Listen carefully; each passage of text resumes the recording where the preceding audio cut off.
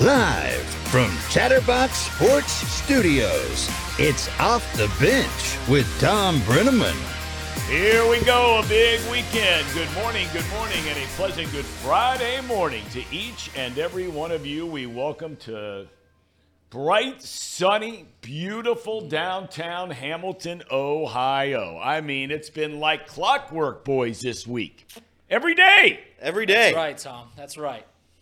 Why do you have that grin on your face? I'm saying it's a beautiful day here in Hamilton, Ohio. Good morning, Reed. Good morning, Elliot. Good morning, Casey. Now, why the grin? Well, you said it with your tongue in your cheek. No, I did not. Yes, you did. No, I did not.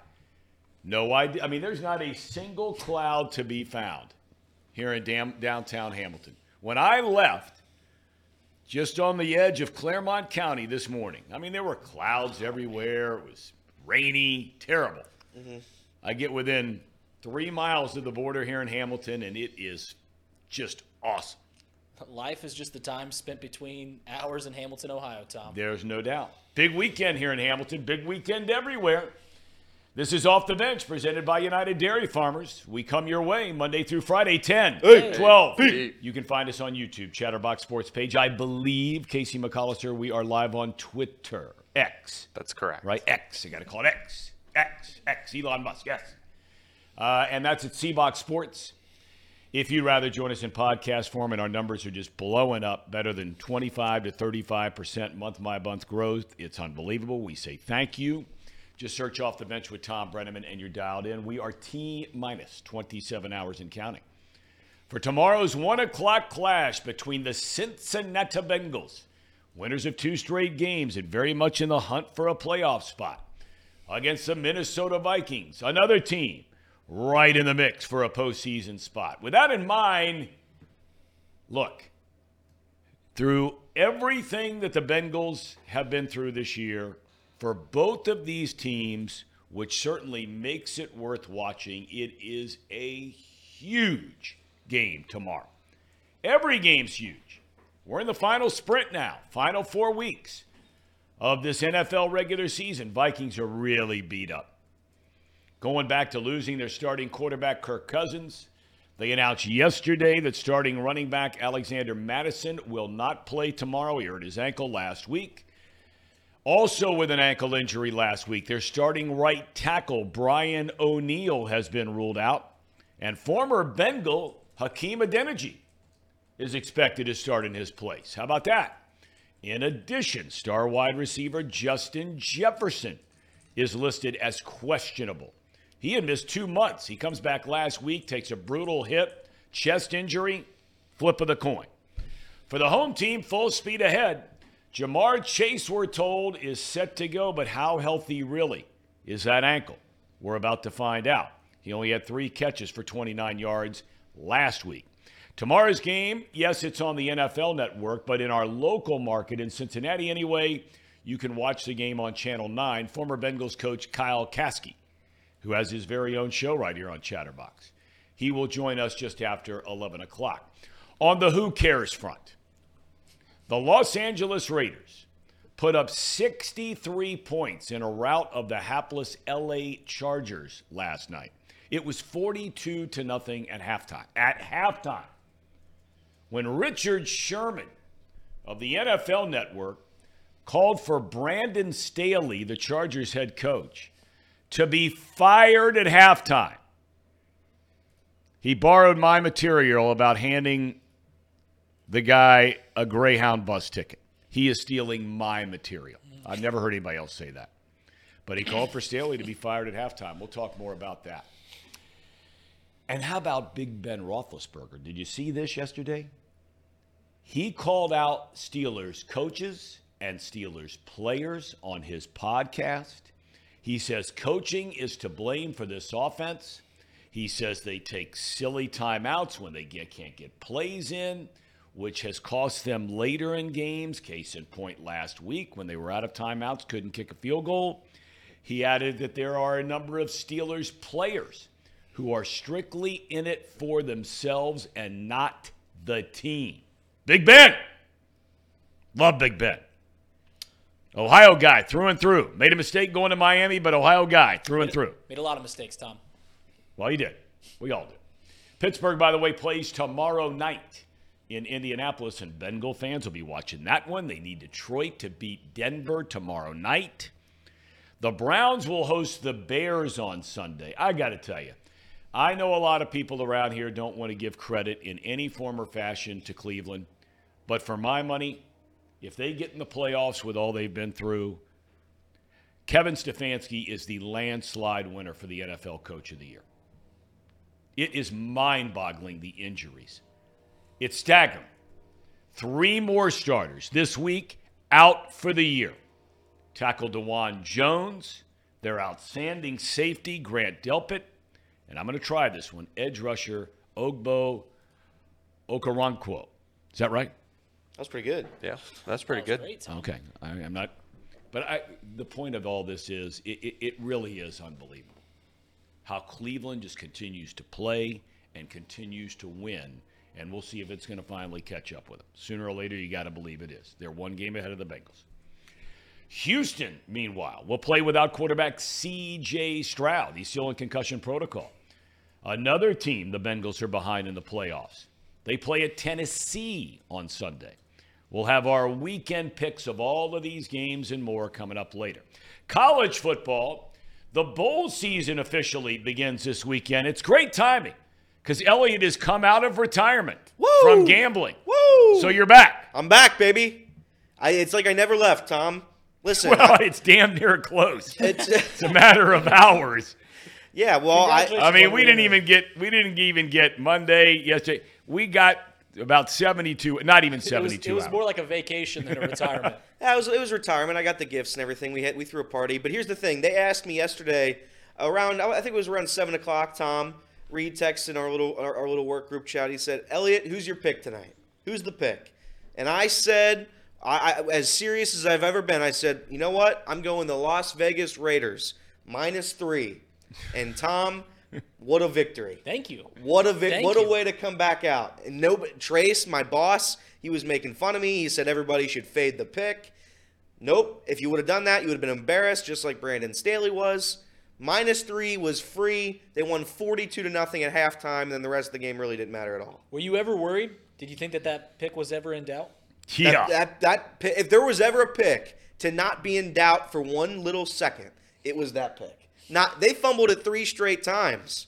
It's impossible what they did. That was the most uncompetitive National Football League game I've ever seen, Tom.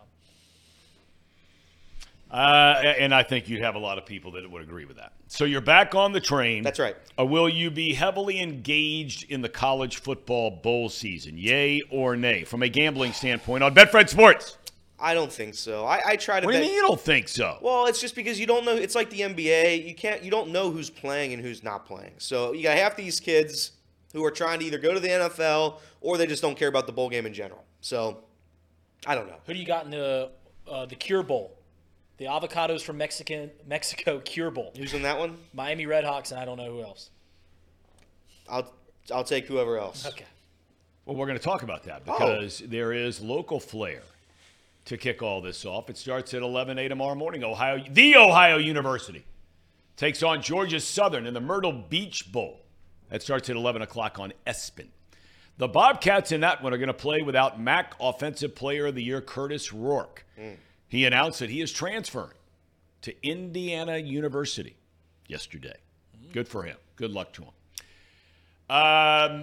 Miami of Ohio, the MAC champions, as we mentioned, taking on Appalachian State is the answer to that question. And that is in, I'll definitely take Appalachian State. As in Reed said, that is the Mexico Cure Bowl.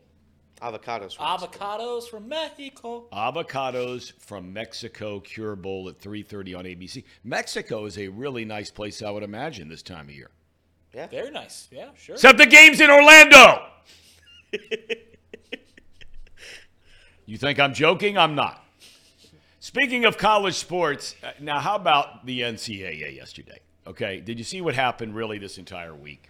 So 2 days ago, a judge in West Virginia issues a 14-day temporary restraining order, TRO, against the NCAA, allowing all two-time transfers to be able to play starting immediately. And one of those is, of course, Jamille Reynolds, who transferred from Temple to UC. He theoretically could play tomorrow night when the Bearcats take on Dayton. Then yesterday, the NCAA comes out and says, hey, here's the deal now. Any of these transfers who decides to play over the next 2 weeks will lose their eligibility for this entire season. Is this for real? Is this for real? So the NCAA, who can't find the time in their ever so busy schedules to get back to Reynolds and dozens, if not hundreds of other 18 to 22-year-old kids who are just waiting for a chance to resume their collegiate athletic careers. The NCAA is going to deny them this season if they follow the law of the land. And right now, for 14 days, the TRO, is the law of the land.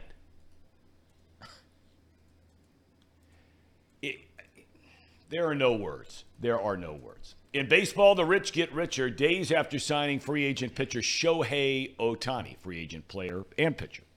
The Dodgers are close to making a deal with Tampa Bay to acquire starter Tyler Glasnow and an outfielder. The deal is contingent on Glasnow, who's a free agent at the end of the year, working out a long-term contract with the Dodgers. Now, here's what the Dodgers are giving up. Their 13th and 19th ranked prospects. Okay? A 26-year-old pitcher, 26, who has 70 major league innings over 2 years, up and down, up and down, up and down, up and down. And a 25-year-old outfielder with less than 50 big league at-bats. So I only bring that up. Does it make anybody out there wonder, anybody, if really the Reds, when the time came to make a deal, people were asking for their current major league player, young players? I don't know. And I'm not going to call anybody a liar. I don't know. But the Dodgers are giving up two guys. Hey, look, they might both go to the Hall of Fame. I have no idea. You know what's even more amazing about this deal? The outfielder that's coming to the Dodgers in this deal with Glasnow, the Tampa Bay Rays, who average about 10,000 fans a game. They are sending those two players and $4 million to the Dodgers. I mean, it's the weirdest sport and the weirdest game that and it gets weirder by the day. Because the outfielder's salary is $12 million, and the Rays have agreed to pay $4 of the $12 million. So here's Glasnow, here's the starting outfielder, here's $4 million. Now it frees up $33 million from their payroll because Glasnow was owed $25 million. You toss in the 8 for the outfielder, there's 33. So it opens up $33 million for them. Something is really screwed up about that game, man. A lot of things are screwed up about that sport. Are the Los Angeles Dodgers the most competent front office in Major League Baseball?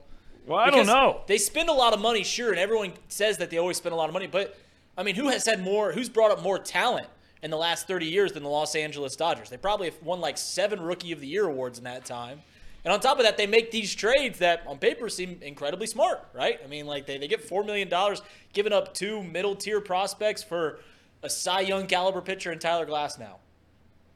Well, I mean, in fairness, they're starting, in my opinion, they've only won 1 World Series since 1988.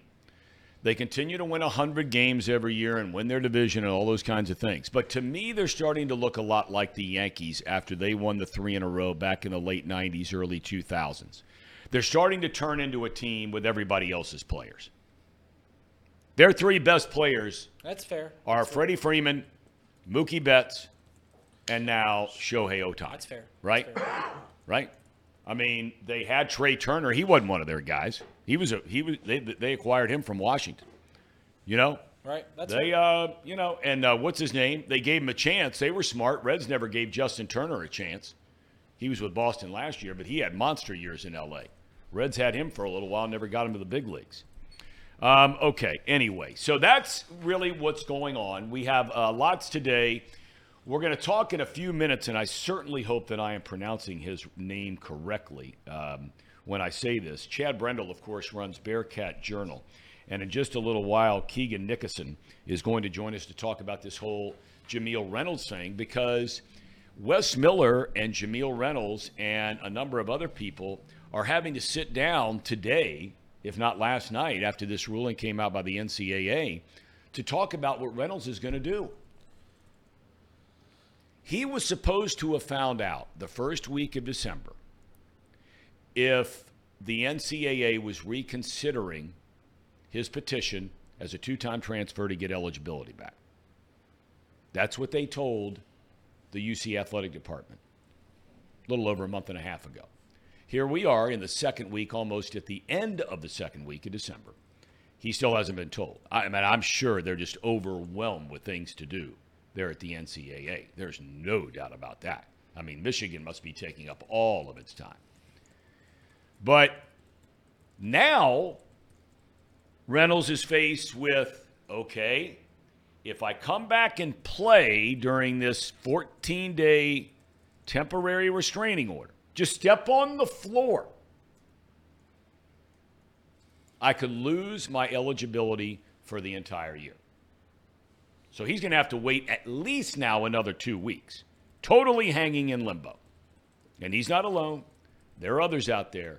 It's a mess. So that and more coming up. But it is a big, big football weekend. And Casey, your Cincinnati Bengals. We have lots to get to today. We'll talk a lot about the Bengals.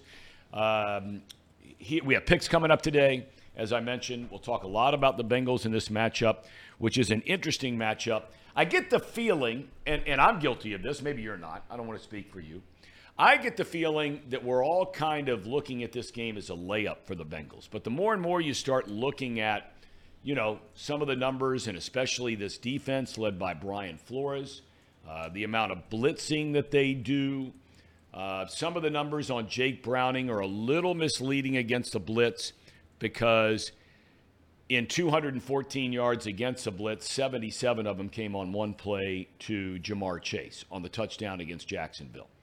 But, I mean, look, Brownings look great. Are you feeling like maybe a little overconfidence here in Bengal land, despite only a 7-6 record, or am I off base? I think there's a little too much confidence in what in this being a layup. I think this is somewhat of a trap game. I think that the Vikings match up really well against our defense, and if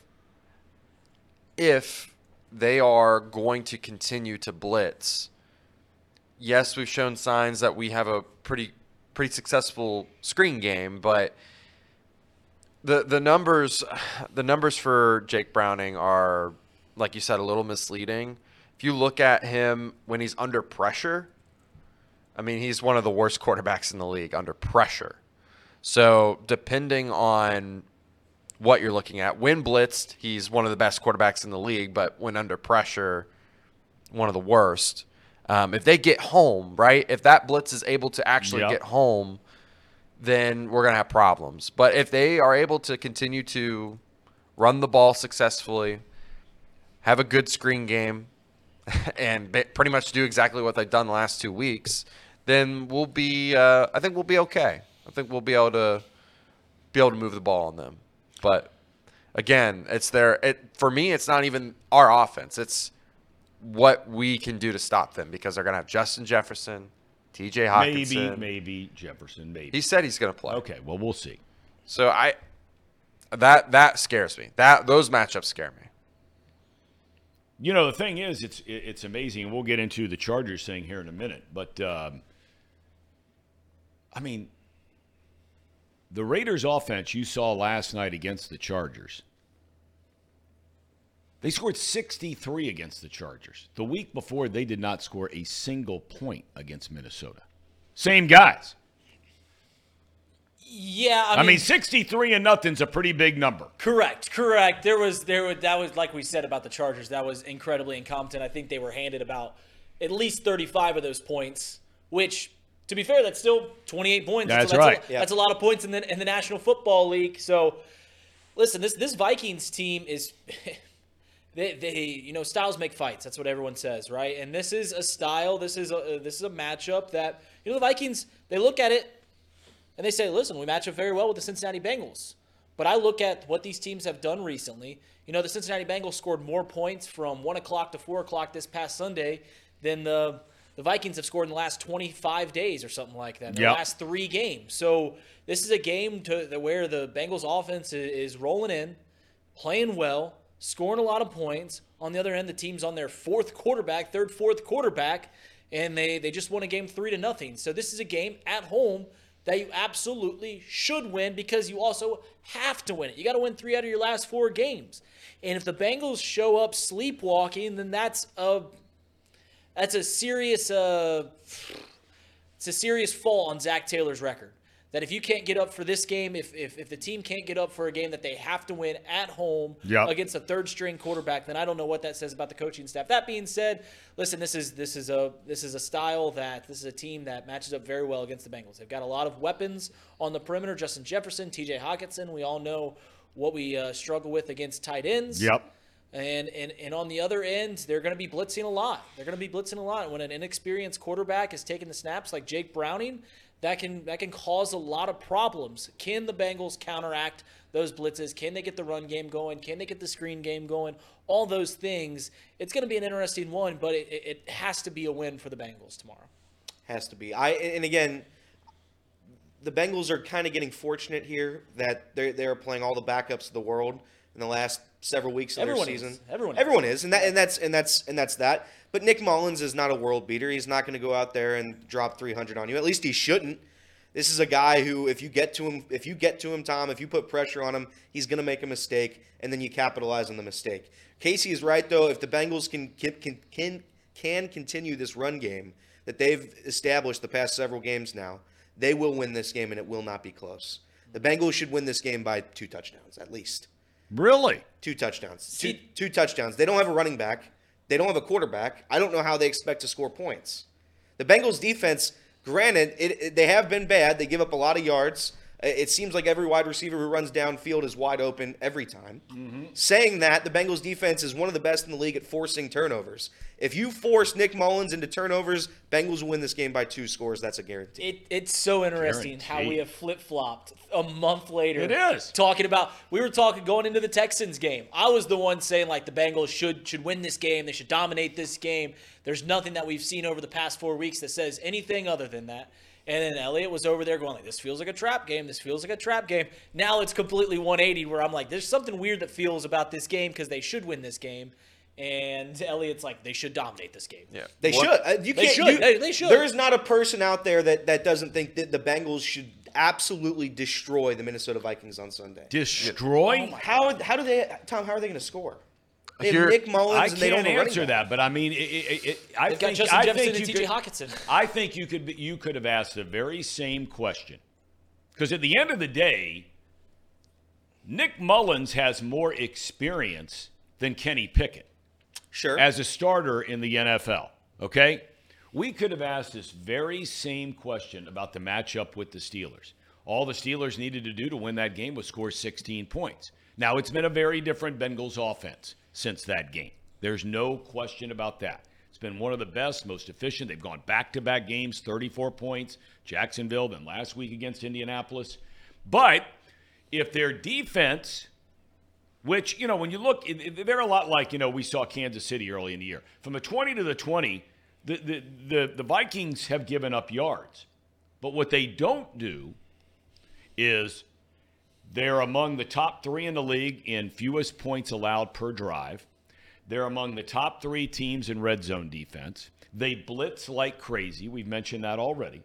So, look, if they could come in here and find a way to hold the Bengals to 10, 13, 16 points, Right. I think they can find a way to score 10 or 13 or 16. Yeah. The other thing, too, though, that because you brought up that Justin Jefferson was still questionable, I wanted to just double check and make sure. I decided to look at the rest of their injury report. Yep. Brian O'Neill, their Pro Bowl left tackle or right tackle. Yep, I can't. right tackle. Right tackle. I mean, that's a huge loss Yes, for it them. Getting pressure on Nick Mullins is going to be the key to winning that ball game. If they can make him uncomfortable, if they can make him make mistakes, which he's very, very capable of making many mistakes. If you just look at the starts that he's had in his career, Bengals on defense could have a good day if they can get to him. But I was more concerned about their offensive line being able to protect Nick Mullins. Elliot already And they have mentioned 2 guards that are hurt. You're right. Like they're hurt. This Yeah. team is hurting on offense. So I feel a little bit more confident after looking at the injury report. But again, if they can hold us to if they can make it a close game, I think they can. I guess is what we're getting at here is that this defense is very capable of holding us to 16, 17 points. And one of the other things that we haven't really touched on is EPA. I don't know. That's a kind of huge. Is that an agency? No, Environmental it's just Agency? it's analytics, and I know you're not an analytical guy, but they're one of the best defenses in just expected points per play. Yeah, like exactly. they are a team that can really shut it down. The last 2 weeks, we've played teams that are in the bottom of that category. The Colts were like 23rd, and then the Jacksonville Jaguars, they were 20th when we played them, and now they're like much worse than that. Right. So. Yeah, I'm a little nervous about that offense-defense matchup as well. I'm looking at Nick Mullins' numbers. Again, he's played – there's been 2 seasons out of his 6-year NFL career where he's played significant time. 18 and 20. 18 and 20. In 18, he started 8 games. He was sacked 17 times. He threw 10 interceptions on 13 touchdowns. In 20, he had 12 touchdowns, 12 interceptions, sacked 19 times in 8 games. Get to the quarterback, you're going to win the game. It's that simple. And by the way, his quarterback record in those years, 3-5, 2-6. Were the 49ers good in those years? Probably not. But I'm just saying, if you get to this quarterback, and clearly he's taking sacks left and right. So get to the quarterback, win the game. You know, get to the quarterback. That's what we talked about with the Vikings, right? They're going to blitz a lot. They're going to try and create havoc for Jake Browning. And the Bengals have been very good at creating pressure on Nick Mullins. A thing that we haven't talked about is it feels like the Bengals have turned the ball over 1 time each of the last 2 games. With an inexperienced quarterback in Jake Browning who's playing fantastic, it seems inevitable that there's going to be a large turnover game, like losing the ball 2-3 times to a team. And in a game where you're at home, you absolutely can't do that. You can't do that in any game, really. And the Vikings, admittedly, they don't get the ball a whole lot, right? They are near bottom third in turnover differential. So I just have a weird feeling that, and it's based on watching football games your entire life. You know, whoever wins the turnover battle normally wins the game. But I've got a feeling that tomorrow there's going to be a big disparity between the teams and who turns the ball over more or not, and whoever does that is going to win. I love the point made by Blackmore here. Oh, God. I don't know if you saw it or not. And I want to apologize for all the noise just outside of our studios. But our friends from Betfred Sports had an impromptu, huge bash going on out there when they found out that Elliott was back on the wagon. Or off the wagon, I should say. That's fair. That's fair. They're going to win a lot of money from me, and they have. So, but here's the thing, Tom. Here's the thing. I can't wait to hear. These are probably words which are coming out of your mouth that maybe somebody who has a friend or a family member that's been a gambler has heard before. So please continue on. It's fair. You're always one big win away from hitting. There it is. That's true. From hitting generational wealth. So that's what I'm going to try. Generational wealth. Generational, Tom. That lasts beyond generations. For myself and my family, I'm going to try to win a couple of bets here to set us up good, and it starts today. It started last night, but it starts today. We start a new path, and from there, if I can be a millionaire by Sunday, we're going to try it, Tom. Why not? Could I be in the whole 30 grand? Sure. But it's all about the fight. Gambling isn't about wins and losses, Tom. It's You know what not. It's about? You know what it's about? You know what it's about, Tom? No. It's about the friends you make along the way. That's right. Well, all right. I remember an old song, Kenny Rogers. You got to know when to hold 'em and know when to fold 'em. And apparently, Elliott is straddling that fence. Keegan Dickinson, kind enough to join us today from Bearcat Journal. It's great to have you with us, man. Thanks for being able to take the time to join us on short notice. How you doing? And an early Merry Christmas and Happy Holidays. I'm doing great, Tom. How are you doing? I'm doing good. I mean, I don't know what part of town you're in. I'm up here in Hamilton in our Chatterbox studios, and it is a bright, sunny day today. It's been that way the last 3-4 days. I'm about 15 to 20 minutes from you, so I'm experiencing the same thing. Awesome. Well, if you're close to Hamilton, it's going to be sunny. There are no two ways about that. All right, let me get into this NCAA thing. Let's start with Reynolds. You know, this kid, I mean, look, and I know you could make this argument, Keegan, for a lot of different young men and women who are going through the same thing that he's going through right now, the kind of wait-and-see game. And now all of a sudden, a total fly comes into the ointment with the announcement yesterday by the NCAA that if anybody steps on the floor and plays, in Reynolds' case, tomorrow against Dayton, that he would be subject to perhaps losing this entire year of eligibility. Let's start with where Reynolds is right now. What do you think's going to happen? What's going on with him and Miller and Reynolds' family, all the people that are involved in this decision about whether he's going to play tomorrow? Wes Miller, he said on his radio show last night with Dan Horde and Terry Nelson that it's ultimately going to come down to what Jamille wants to do. So Wes isn't going to force him to play and possibly lose a year of eligibility or force him not to play. When you think about this whole situation, a lot of what has led to the discourse is powers that be trying to control what Jamille and Aziz can do. So Wes is trying to put it in Jamille's hands so he can make the decision for himself as a mature 20-year-old dude who has a lot of college basketball experience and knows what he wants to do. In my opinion, I think it would be better to not take the gamble knowing the road ahead. I think the worst case scenario is you're 2-1 through these 3 games. You lose to Dayton and then you win against Stetson and Merrimack. I don't know how much of a difference it's going to make if Jamille does play, if that puts you over the edge against a team like Dayton, especially in his first game back. We saw Aziz. He had some struggles early after coming off of being ineligible. But I think it's a really interesting case of it's in Jamille's hands of what he wants to do. But I think there's going to be a lot of discussions between him and Wes Miller and the entire coaching staff before they make a hard decision.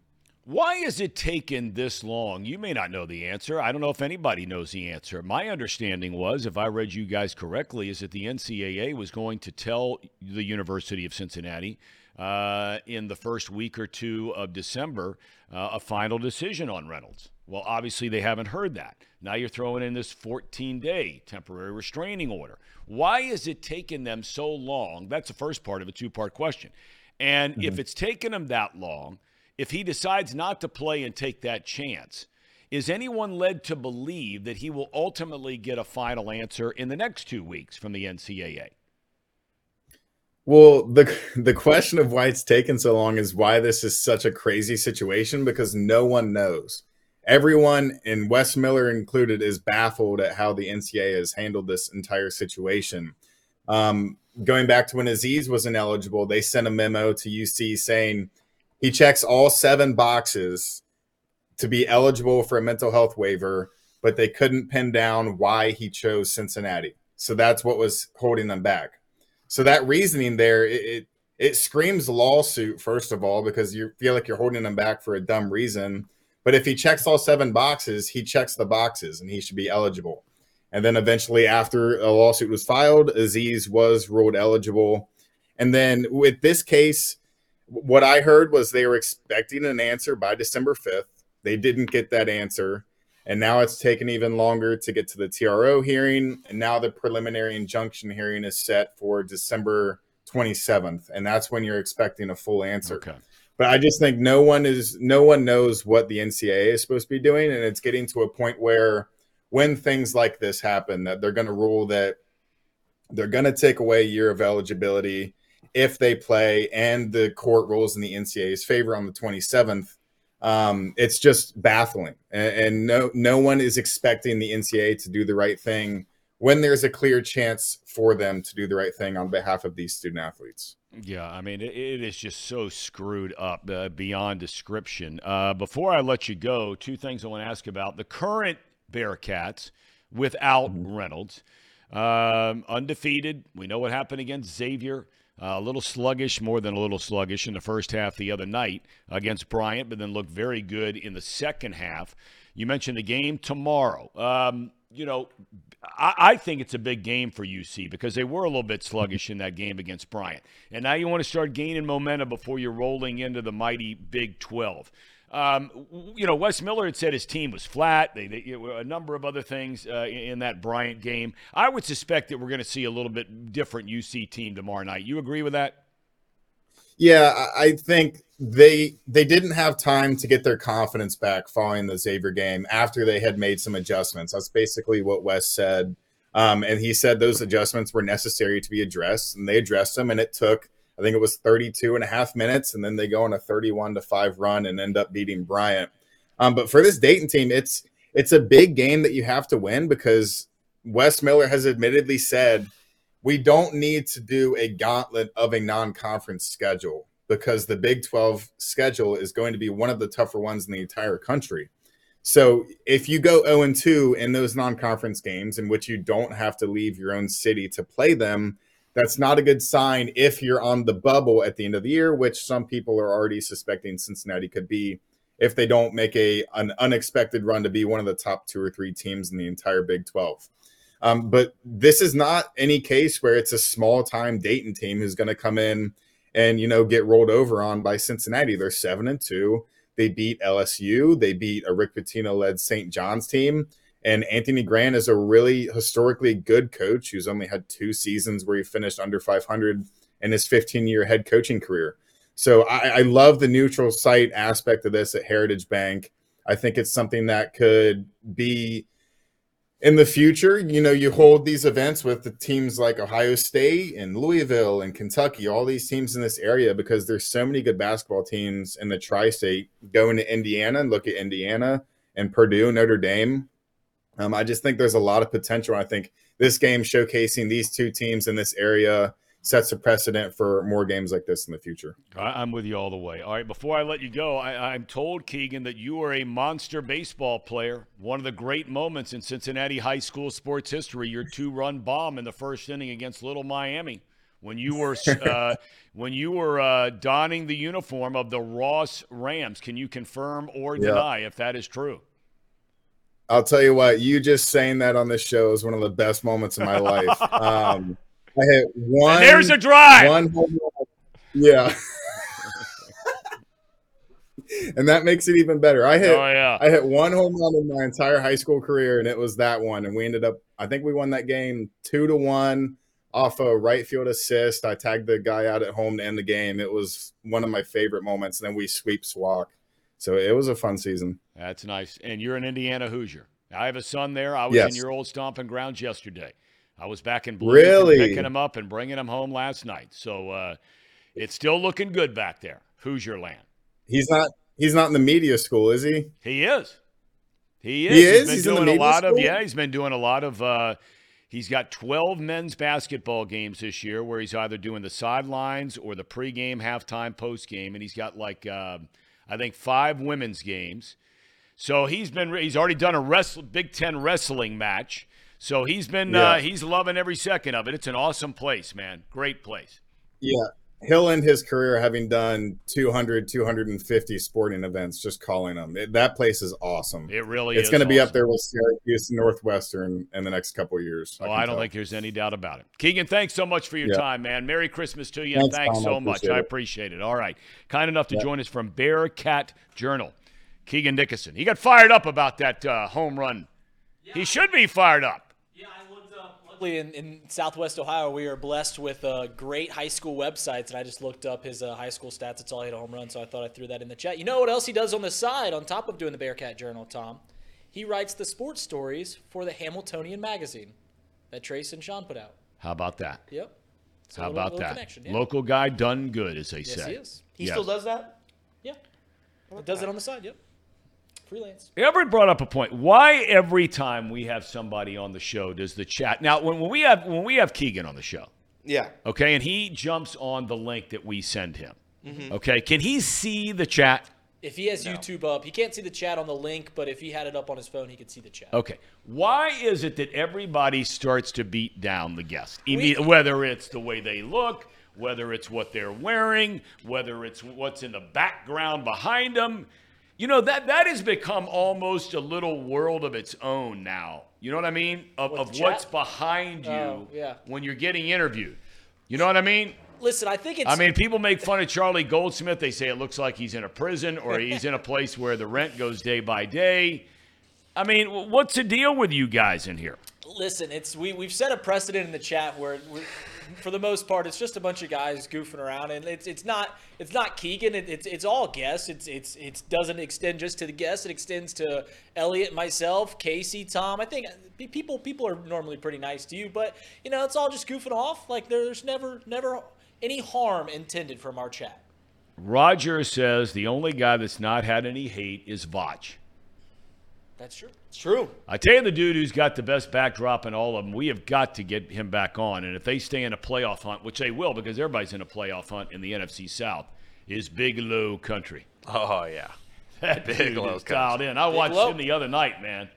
We gotta get him on next. We gotta get him on next. You got to week. check this guy out. Yeah. Big Low Country, and it's country with a K. Those of you This that are dude is all over it. those of you that are the OGs of this show who would know who Big Low Country is.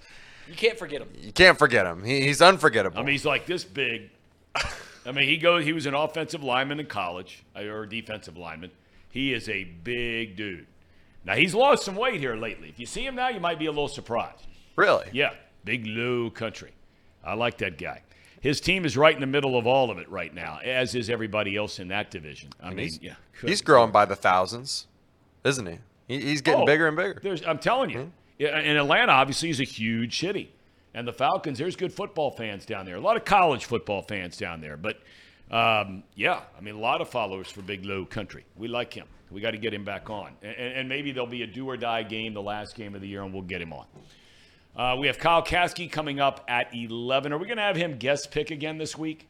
No. Should we do that before we get to him or after we get to him?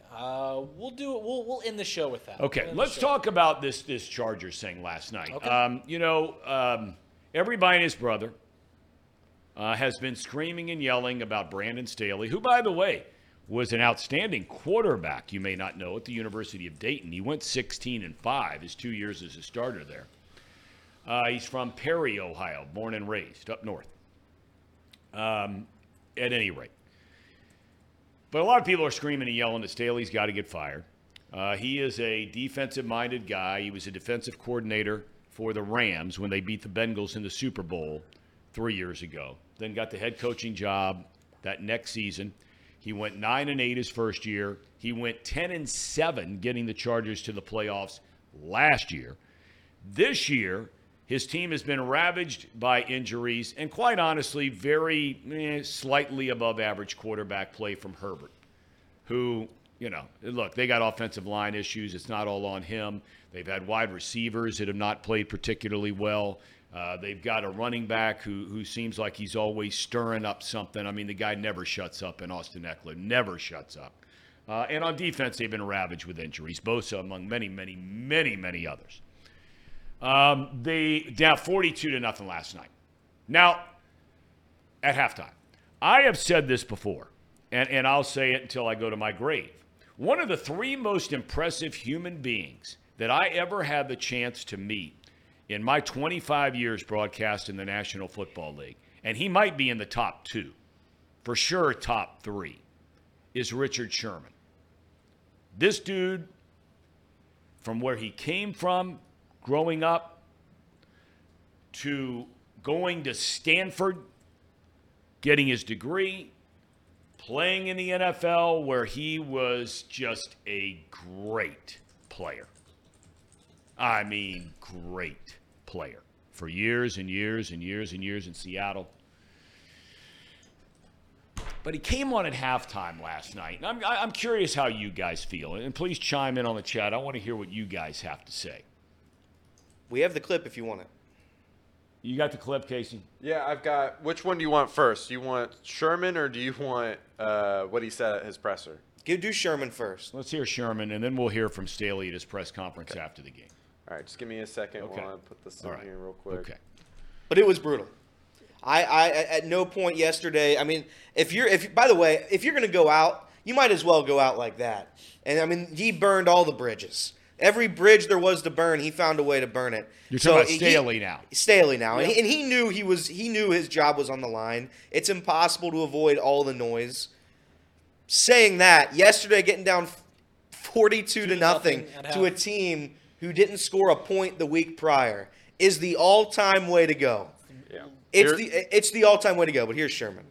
I mean, this is one of the worst first halves I've seen from a team. It just looks like they've given up. They've quit. They packed their bags. They packed all their suitcases. They booked their vacations, and they're ready to go. Brandon Staley, I hate to say this because you don't ever want to call for somebody's job, but they should fire him they should make history. They should fire him at halftime. They should just, hey, we got an Uber X carpool outside, and we'll send you on your way, because right now I've never seen a team come out this uninspired to start. Be careful, if it's not pick the Chargers. I mean, this is one of the... I mean, there's the Sherman clip. You ready for the Staley Yep. clip? Staley and was then we'll asked talk if he should be about the head all coach. of this. He's asked about should he stay on as head coach of the Chargers after the game. What could you have done differently in preparation to get these guys better prepared to play tonight? Everything. I didn't do anything well enough to get us ready to play tonight. So if that's the case, then why should you be the coach? If that's Games true? games like this happen in the NFL. To every coach that's ever coached in this league, you can look at any great coach that's ever coached in the league. Sometimes games like this happen, and I don't need to retrace history, but it's part of sports. Sometimes there are games where it doesn't go right, none of it, and you got to put it behind you and you got to move on to the next thing. Tom, I have one more thing for you, because the internet, they have a huge archive of other quotes and things that he said in the past. On 11/26, Brandon Staley gets asked if his message is still reaching the team. He replies, yeah, otherwise you'd get blown out of the stadium in one of these games. You get blown out of the stadium, and that hasn't happened yet. He said that on 11/26. He said that all the great coaches in NFL history have had games like that. Tom, you've watched football longer than I have. You ever remember Bill Belichick losing 40 points on prime time? You ever remember Bill Parcells losing by 40 points on prime time? Well, on to Cincinnati, but other than that, Did they lose by 40? They give up 60? I don't know. I don't think they give mean, up they can get 60. blown I out. have no doubt in my mind that somewhere along the way, for Belichick and Parcells, somewhere along the way, they got just destroyed by somebody. Fair. I mean, I think he's accurate in that. I think every coach could say, I mean, I can remember games where Nick Saban was blown out. I remember a game where in a college football playoff, Urban Meyer got blown out by Clemson. I mean, it happens to everybody. I think he's right in that regard. I want to start, though, I want to separate these two things, Okay. all right? I want to start with Sherman. I have never in my life, and it doesn't make me better than anybody, and I'm not judging anybody for doing it. I've never had to fire anybody in my life because I've never had the job to be in a position to fire anybody in my life. I don't know if I'd be very good at that job. Some people have that makeup that they're able, that gene, whatever it might be, that they can do it. I don't think that I can do it. I have the temper to do it and the passion to do it, but at the end of the day, I don't know if I can do it. For people to just come on television, I mean, and just blatantly say, I'd fire this guy right now at halftime. That's pretty strong stuff. No doubt. It is funny what Richard Sherman said. I think Everett Henry brought this up. Is Richard Sherman literally said, you don't ever want to call for somebody's job, That's but my joke. He should be fired. Yeah. Like, that is. Yeah, it's my joke. With all due love and respect, and then you say something disrespectful. Like he literally said that. But listen, Tom, it is a strong thing to say on national television that someone should lose their job, but in a game that's 42-0 at halftime, on a team and a coach that already had these rumors swirling around him, what else can you say? And it's not even the fact that they lost by 40 points on Thursday Night Football. It's about the worst thing that can happen to a coach is a team quit on you. Yeah. And that's So did you watch the game? I watched Tom. It was like a car crash. You couldn't take your eyes off it. It was beautiful. You literally, where you normally click something else on television because it's a blowout, something crazy, the Chargers would fumble the punt, or it'd be a scoop and score by the Raiders, and you couldn't turn it off because you got to watch again. It was like watching a car crash, Tom. I've never seen a team give up on a coach more than I saw last night. Uninspired doesn't even begin to describe what the Los Angeles Chargers did yesterday. It was the least competitive I've ever seen a professional football team look. The least competitive. I truly believe that you could have taken an XFL team or a USFL team or a Big Ten team and thrown them in that game yesterday, and they would have competed more than the Los Angeles Chargers did. They didn't want to be there. No one. There was a time where a punt returner got the ball, and there was about 10 yards of separation between him and the punt team. And he, jogged. Didn't even run. He just kind of, jogged to get tackled. He could have sprinted off and made some separation. He just kind of jogged and got, 4 yards. And I was like, what is going on? And at that point, it was 52-0. But it was without a doubt the most uninspired football I've ever seen. And it's the worst thing that can happen to a coach is your team just doesn't want to play for you anymore, and they just give up on you. That's the worst thing that can happen. But here's the question I have, okay? I mean, I want to try to put ourselves in another person or persons, in this case, shoes. And I don't know the answer to this question. I'm asking you guys what your thoughts are on it. Do you think that players really quit during a game? I mean, truly quit because of who the coach is. We've all seen athletes at the little league level, high school level, college level, pro level. You're getting your brains kicked in. It looks really, really bad. It looks like you're not trying. Cases in point, you're talking about that player last night. But at the end of the day, these are still guys that are getting paid a lot of money that have risen to the very, very top of their profession. They're the best at what they do in the world. The regular guys like you and me, we can't do what these guys do, right? They're there for a reason. So do we really think that because of who their coach is? Now, I'm not at the Chargers practice, but does anybody, from what you've been able to gather, hearing interviews with Staley, does anybody believe he's like an evil guy? No. Like he's some, beat the horse till it can't move anymore kind of guy? I don't know. Maybe he is. Is he the guy that is just ripping guys' ass up in one side and down the other in practice and then in the media and calling guys out? I haven't seen any evidence of that. I don't know. But do you guys truly believe that athletes, and look, we can take the Chargers out of it and Staley out of it. Do you guys truly believe that players quit during the course of a game as if to make some kind of statement that they want a change in the coach? I mean, seriously, do you believe a guy is going to whiff on a block? Do you believe a guy is not going to try to tackle somebody? Do you believe a cornerback is going to let somebody beat him, just shut her down, and go score a touchdown when he's on national television and he's the dude chasing the wide receiver down the field and his name is going to be said on the air? Tom Brenneman just got burned on that pass play to Casey McAllister. Do you really believe that happens? I don't think people are out there sabotaging the team to get rid of the coach. I don't think that part. But I do believe the Chargers defense yesterday saw the offense turn the ball over 3 consecutive times with a backup quarterback, a run game that hasn't worked with Austin Eckler, a wide receiving group that has their starting 2 wide receivers are done. Where's Keenan Allen? Where's Mike Williams? They're not playing in the game. I think the defense saw what was happening. Okay. And they called it in. I'm not going to claim to be a professional athlete. I'll never be a professional athlete, nowhere close to it. But there were games in high school. There were games I would play, and I knew it was going to be a blowout. And it's not that you quit, but you're not all the way there. You're not all the way in the game, and that's what was happening yesterday. They were not in that game. That defense was zoned out. They quit. Listen, yeah, I think Elliot wrapped it up perfectly. Do I think that they consciously were sitting here, getting together, and had some conspiracy to get rid of Brandon Staley?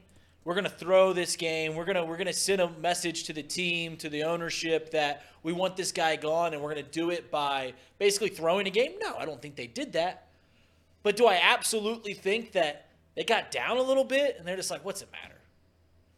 You know, this guy that's leading this team, he's nothing. Like they pack it in. I don't think that they're like, hey, let's. I don't think they're doing the 1919 Black Sox scandal. I don't think they're throwing the game, but absolutely, I think that because of the coach, because of the coaching situation, and because of how the game started, they're just like, hey, let's just let that 60 minutes tick off the clock, and we'll move on from here. I don't think they have any drive to play for that man. All right. Well, and I think that because I saw it. All right. Well, let me ask you that. That's fair point. But let me ask you this.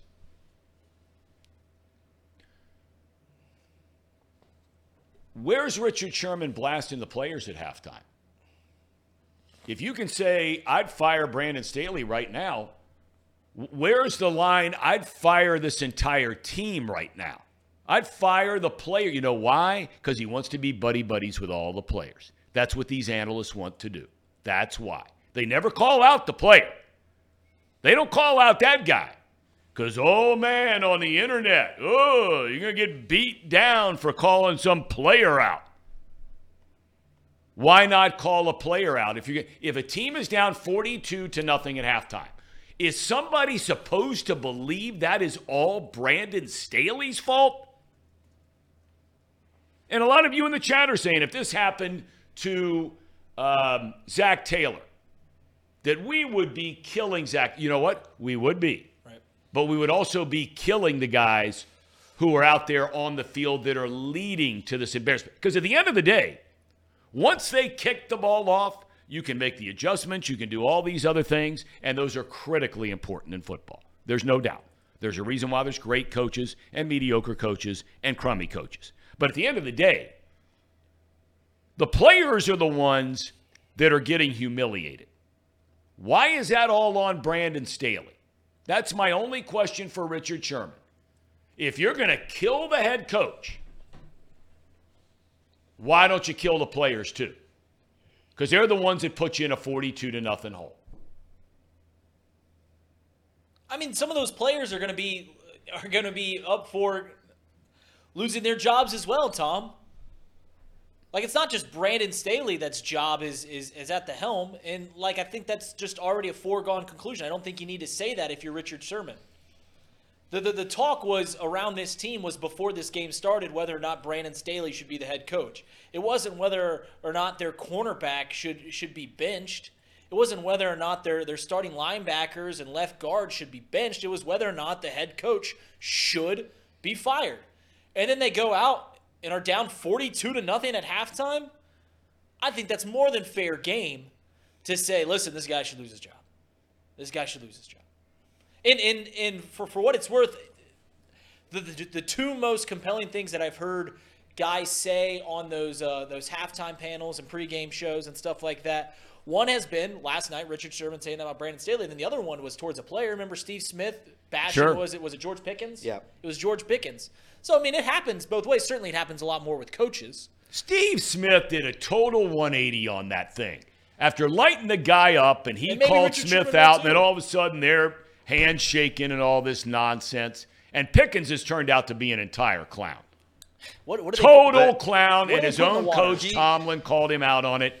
He said, "I'm tired of watching." it." Steve Smith did it again this year with Jerry Jeudy. That's who it was this year. Judy, you're right. And it has not been amended. They still hate each other. Right. So, I mean.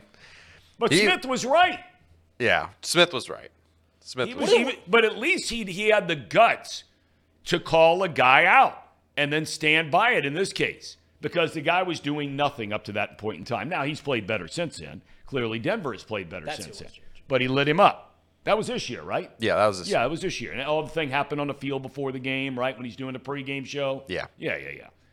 I just get – I think there are – and look, maybe we live in a world now that's what you have to do. And look, I've taken my fair share of criticism of being too hard on players or being too hard on managers or being negative about certain situations. I understand. I get it. I think there's a place to call things like that out. I just think that there are different ways, and everybody's different in how they handle situations, but I just think there's a different way to say, hey, look, this Chargers thing is a mess. It's 42-0 at halftime. There's been talk about the coach. Has he lost the voice in the room?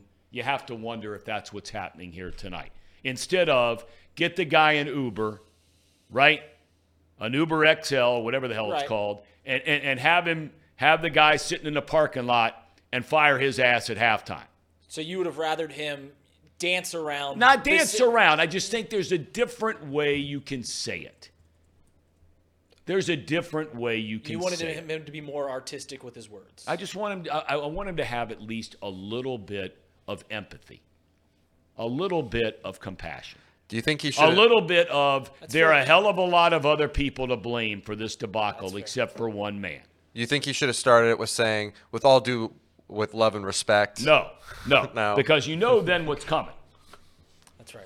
He could have done exactly what I just said, and I'm not claiming I'm the end-all, be-all, but he could just say, look, this team looks underprepared. They look like their heart is not in it, and that's on the players if their heart's not in it. They're paid to go out and do a job and not get humiliated. There's been a lot of noise about Staley losing his job and not coming back next year.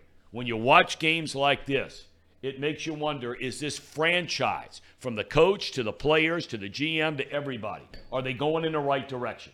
42-0 at halftime is not the right direction.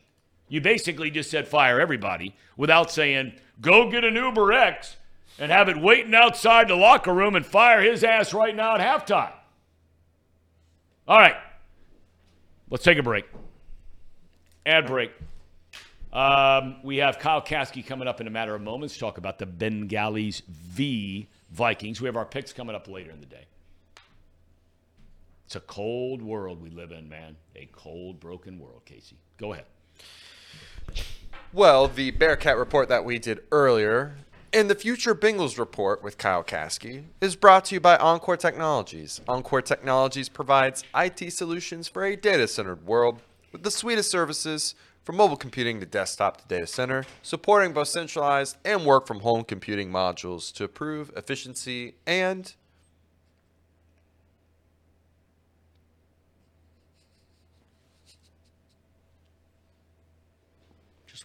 Just wait 1 second here.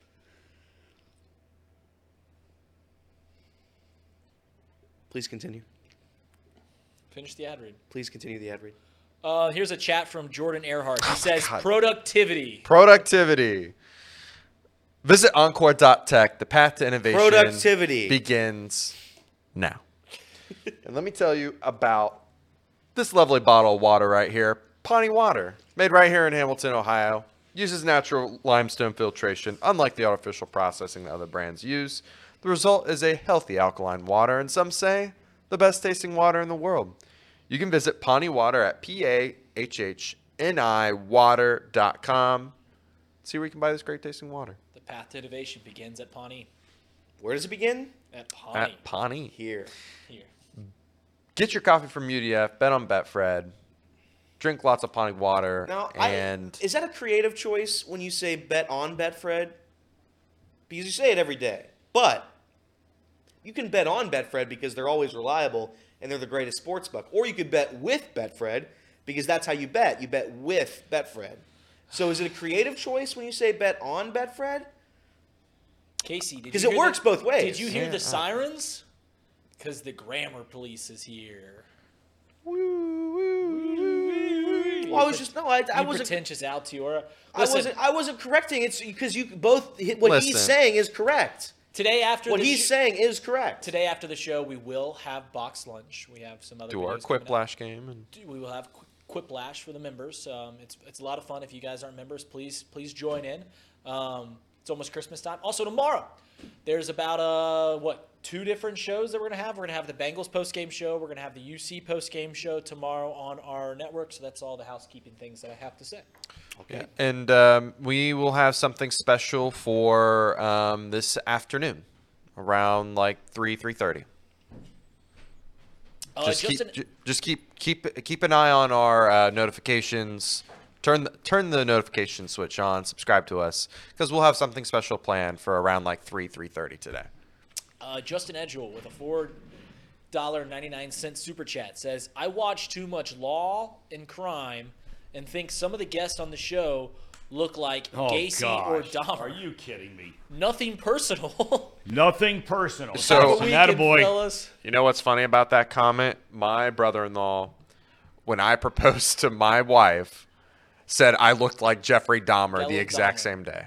Yeah, I had the vest on. I had the checkered like buffalo print. What is that called? I don't know what that's called. But when I grew out my mustache about a year ago, I got called Jeffrey Dahmer because I grew it out the exact same time that a Jeffrey Dahmer TV show came on Netflix. The guy with that's right, American Horror Story.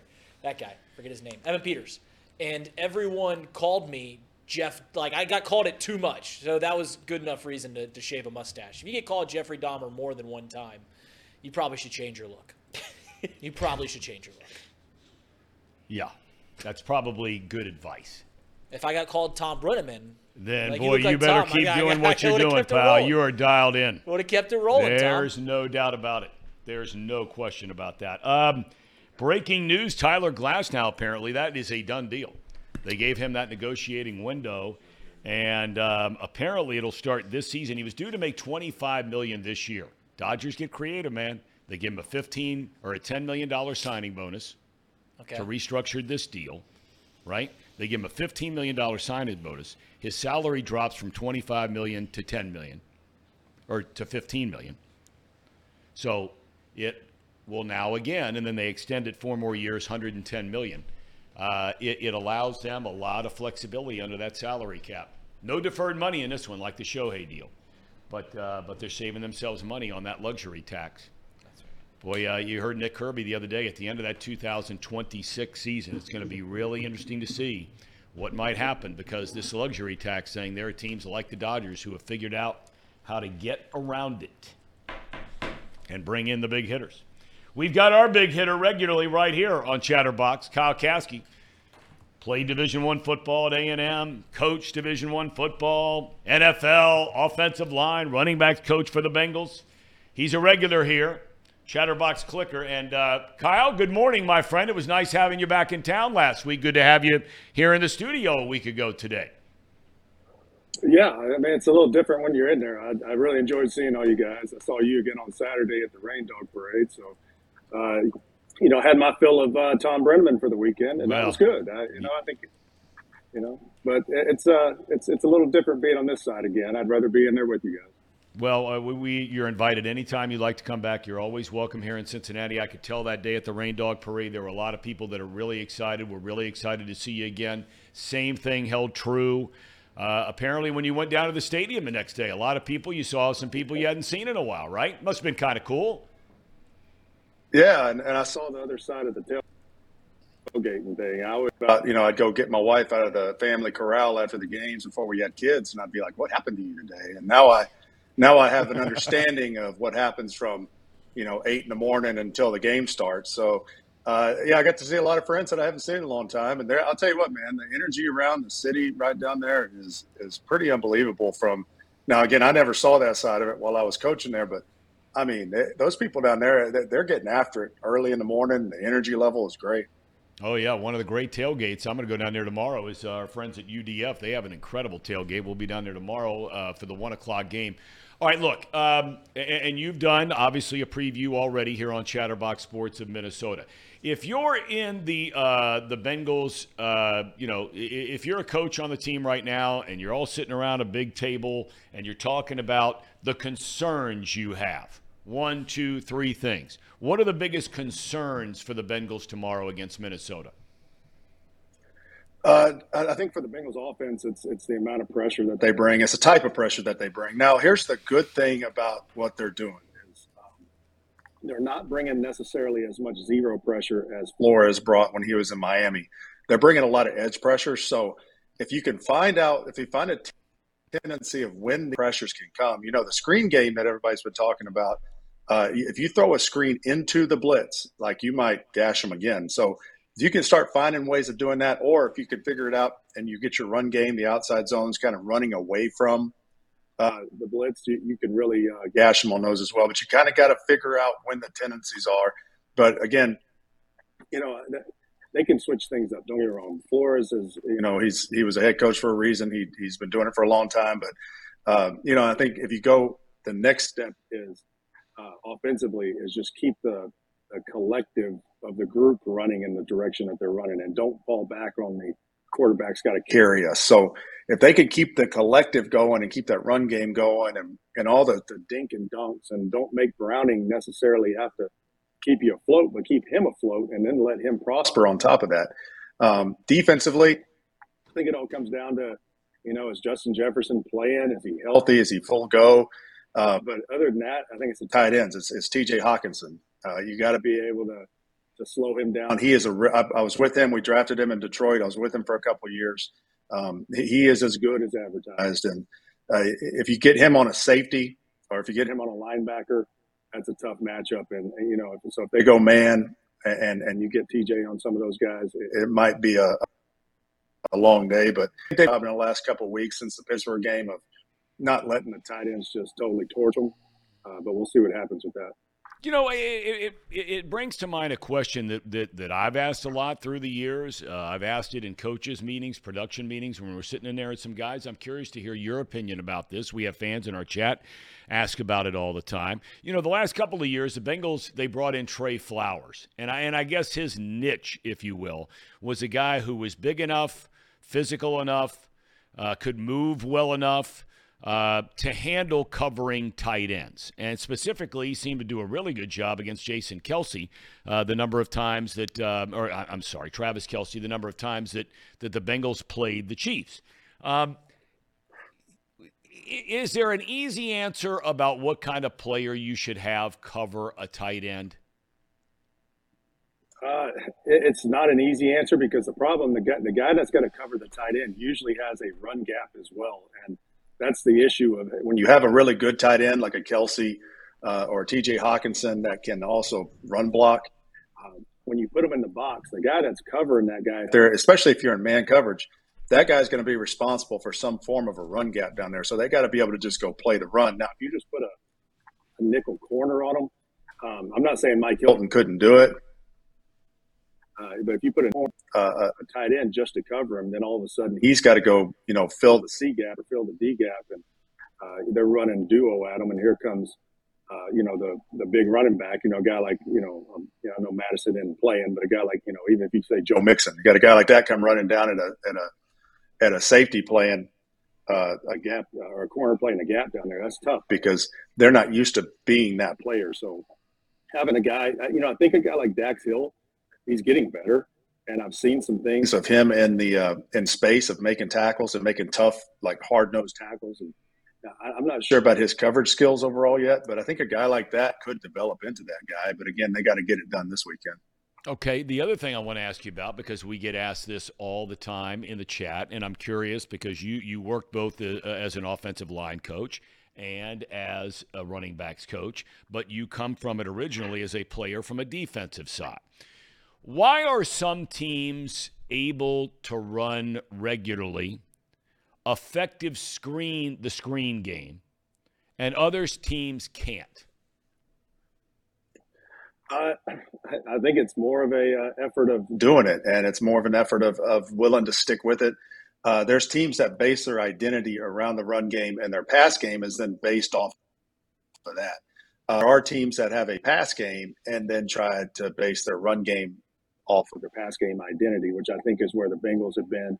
They're not the only one. Trust me, there's teams out there doing it all over the league that are pass first, and then they put a run game in there just to say we have one. And but the teams that have an identity, and I think the Bengals, man, if the last 2 weeks are any kind of indication of what they can do, they can have an identity in the run game, and they can get that going, and that helps out tremendously. And people I've seen online that people are like, man, don't forget what Burrow can do. He can throw the ball deep. He can do all this stuff. That doesn't take that out of the offense at all. You can still do all that. Just have all this other stuff that you got, and it allows you to not be so pressured into one guy leading the team. Because right now, if Browning has a bad day, but the rest of that offense is clicking the way it's clicked, you're really probably going to be okay, and vice versa. If the run game just isn't working, but Browning's on, it's going to take the whole group at this point to have a bad day before you just have a bad day. I'm kind of curious. You keep bringing up things that I have other questions, but these are some of the hot topics in Cincinnati right now. And you were here for a number of days. You heard some of this on talk radio or your conversations with people who really know football and follow the Bengals regularly. A lot of people are saying, there had to be something to, Burrow wanting to be in shotgun, wanting to be in empty.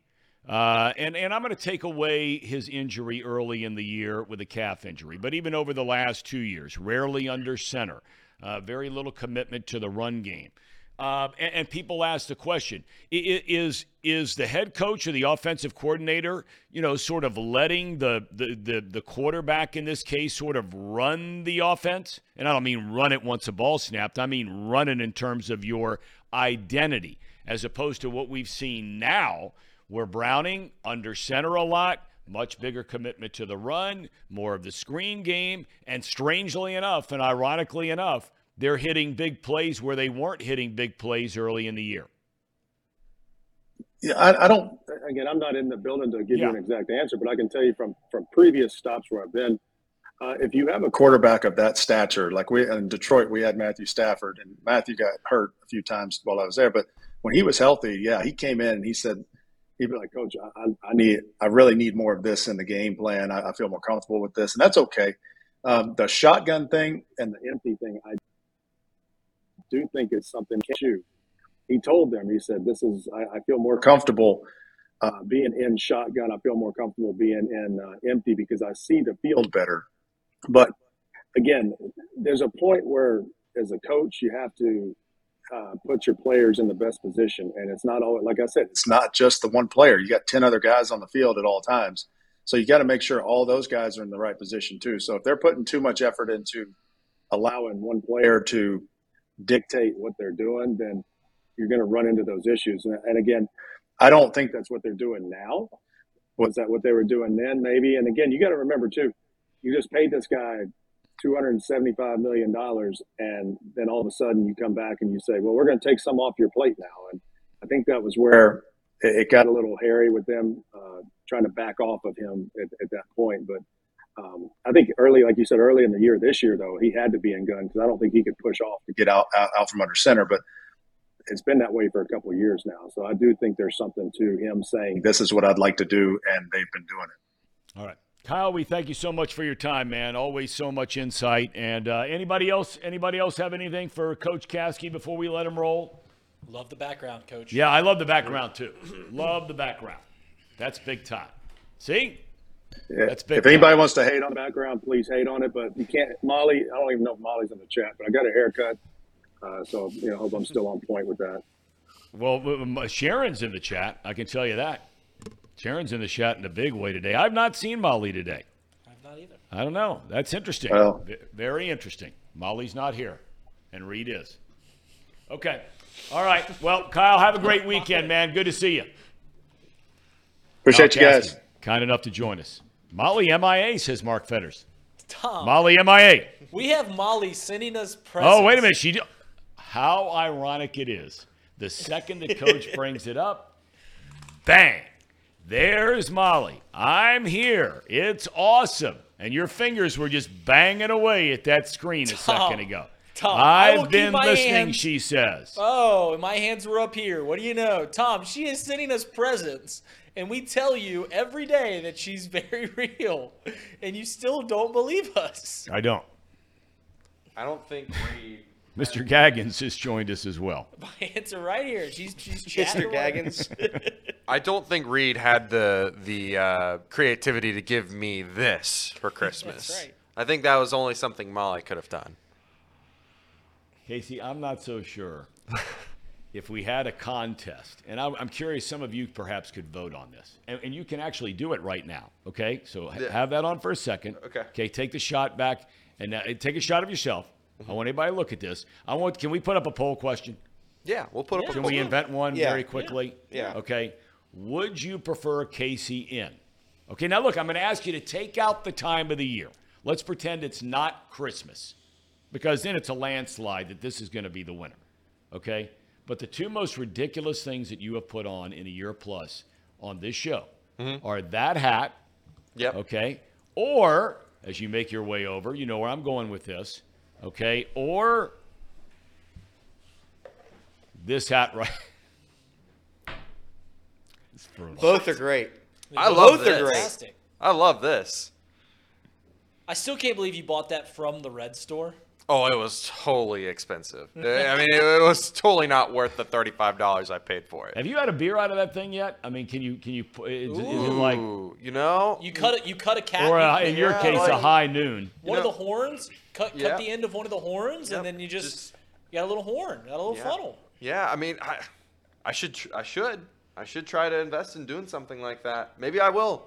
Incredible. If the Reds make it to the playoffs next year. All right, so one more time, put each of them on, and we'll just keep the camera on you. So we're going to make the poll question for our last 38 minutes of the show. Would you rather see Casey in that? That's big league hat. Yeah. Would that make Casey the chimney?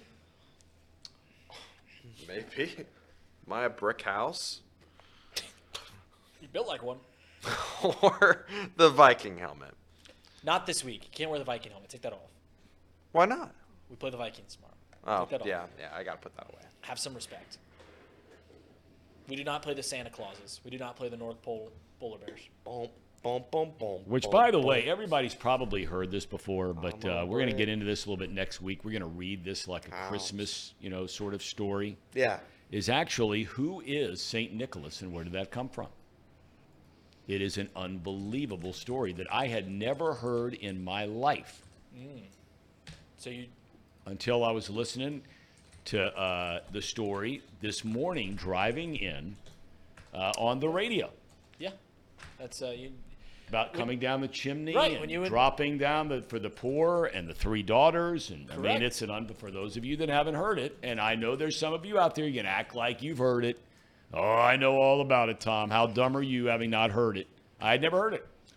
Tom, when you go to a Catholic school, you can go to Catholic school. They drill that in you pretty early. And they should. And they should. Because it's a early. beautiful story. It is. Tom, did you by chance happen to see our drafts yesterday? So we're speaking of Christmas. We had 2 Christmas drafts on the show yesterday. Well, I knew you were having them on because I dialed in until I had to focus on driving. So that was in the opening. Okay, so go ahead. I know you had Christmas movies, I remember, right? Casey, is it possible to show Tom the drafts and have him pick? Because I believe we have the final result. If it's not possible, Casey, don't... No, I can pull up the images. Yeah, the images is what I was going to try to do. And we'll have Tom decide who his winners are. Okay, yeah. Because I believe the winners... Now, this part I missed, so fill me in on what we're doing here. What is this? So we did a snake draft. Yes, I knew you were doing the snake draft. We drafted Christmas movies, the best Christmas movies, and the best Christmas songs. Okay. It was me, Reed, Casey, Trace. So the 4 of us. Okay. We drafted 4 things each. Whoever had the best list won. Whoever had the best 4 movies or songs won the draft. I want to specify that I did not know it was a competition. I was just voting my favorite things. No. It was a competition. I didn't know we were trying to be fan favorites. We don't have our names up there, so you won't know which one of us is us. But I will tell you, Casey won the best song draft, and Elliot won the best movie draft. And we'll see which movie list and song list you think won. Okay, let's take a look. So this is the movie list. So, I mean, I'm having a hard time seeing these. Look on your computer there. Team A is Look on your computer. Home Alone. Look on your computer. Yeah, Elf. A Christmas Story, and Bill Murray Scrooge. Okay. It should be on your screen at this point. Okay, yeah, go ahead. Team B is Christmas Vacation, Jingle All the Way, Vince Vaughn's Four Christmases, and A Charlie Brown Christmas. Team C is Jim Carrey's How the Grinch Stole Christmas. Yeah. The Nightmare Before Christmas from Tim Burton, Polar Express, and A Muppet's Christmas Carol. Okay. And then Team D is Santa Claus, Santa Claus 2, The Mrs. Claus, Home Alone 2, Lost in New York, and A Year Without Santa Claus, the claymation. I got to go with Team B because I think that Christmas Vacation is an overwhelming winner. Okay. Who was Team B? That was your boss, Trace Fowler's. Okay. Elliot, which was yours since you were the winner, allegedly? I was A. So I had Home Alone, Elf, A Christmas Story, and Scrooge. Okay. All right. Those are all of those movies up there are excellent. But where is the old It's a Wonderful Life? Yeah. No one voted for It's a Wonderful Life. No, well, nobody picked You have it. got to be kidding. Nobody picked it. No one wanted it. Are you kidding me? Well, it was made in like 1950. It doesn't Tom. matter when it was made. And here is the music list. Okay, music list. Dominic the Donkey's got to be on here somewhere. Okay, so from Team A, we got the Drifters, White Christmas. Oh, the Drifters. That's one of my all-time favorite bands right there. Okay. I'm old enough to remember those dudes. Team A also has Happy Christmas, War is Over from John Lennon and Yoko Ono. Yeah. I Saw Mommy Kissing Santa Claus by the Jackson 5. I saw the Jackson 5 in concert. What about that? In person. That's big. And then Team A also has Dominic the Donkey. I by know Lou whose Montana. that is, yes. Love Dominic. I was singing it all day yesterday. Go ahead. Team B has Bruce Springsteen, Santa Claus is Great Coming to song. Town. Nat King Cole's The Christmas Song. Solid. Wham's Last Christmas. Wham made an appearance on this. Wham. Wham. That's a great song. Bing Crosby. Wham made an appearance on this. That's a good You Christmas. have got to be kidding me. Bing Crosby, Frank Sinatra, Well, if you let me Nat get King Cole, all those names the are Beach brought Boy. up. I mean, look. Team Oh B my has God. Bing Crosby's Wham made an appearance. Go ahead. Winter Wonderland. Team C had Mariah Carey's All I Want for Christmas. NSYNC's Merry Christmas, Happy Holidays. The Waitresses, Christmas Wrapping. And Thurl Ravencroft's You're a Mean One, Mr. Grinch. Team D had Frank Sinatra's Let It Snow. Bobby Helms' Jingle Bell Rock. Eartha Kitt's Santa Baby. And also Frank Sinatra's Have Yourself a Merry Christmas. I'm not picking any winners there. You're not going to pick any winners. No, I'm not, because there's a lot of great ones in there. What's the omission that you're missing the Beach Boys. You have to pick. I'm going to make one of the great ones. Beach Boys did one of the great ones. Boy, I don't know. I'd have a hard time without. I mean, I love Dominic the Dog. I got to tell you, it's moved way up my list, but I'm not going with any of those. But that's okay. Do you like the Waitress's Christmas Wrapping? Do you know that one? I don't know that one.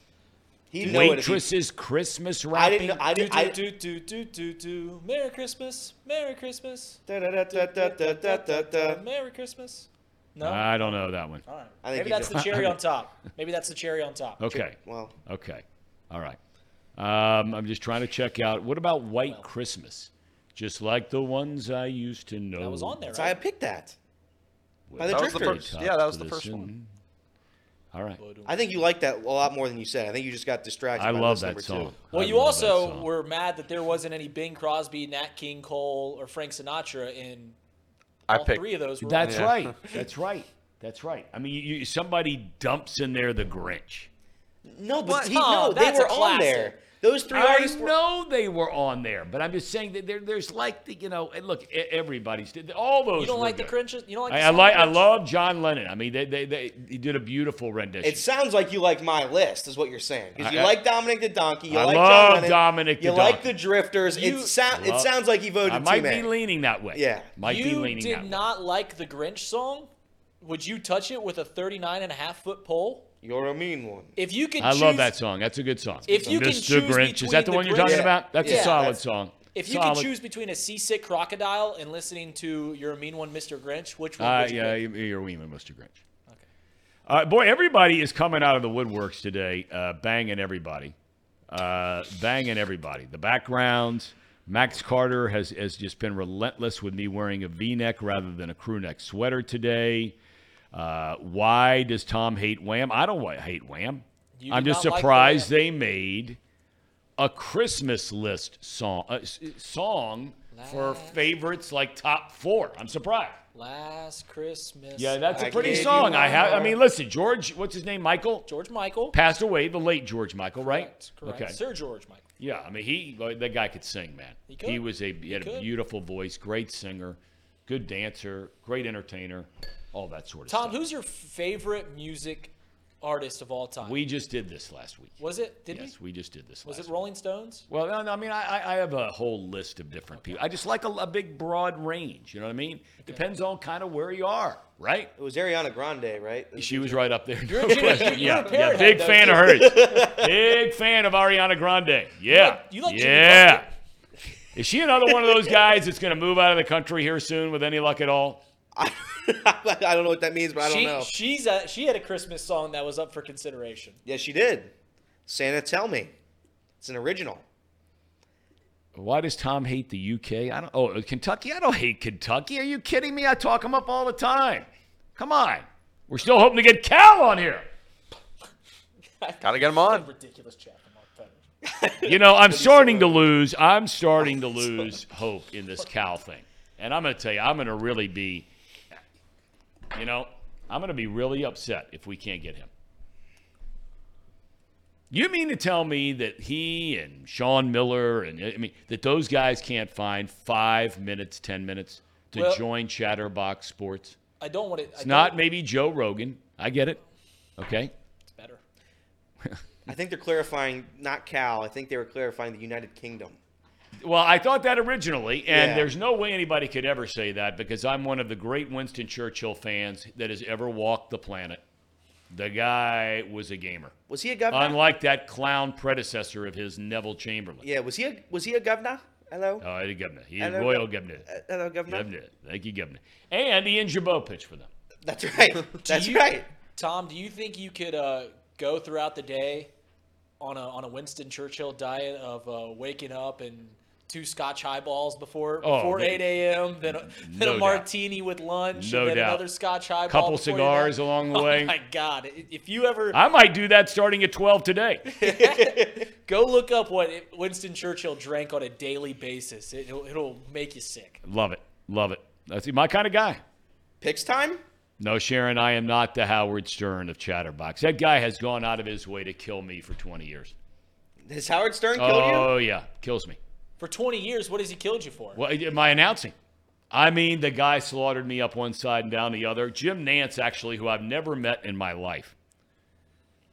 But I was in a cab leaving New York City one morning after doing a baseball playoff game the night before. And, I mean, Stern is lighting me up. And the cab driver had it on. I'm just kind of just sitting there listening. Cab driver doesn't know who he's talking about, Right.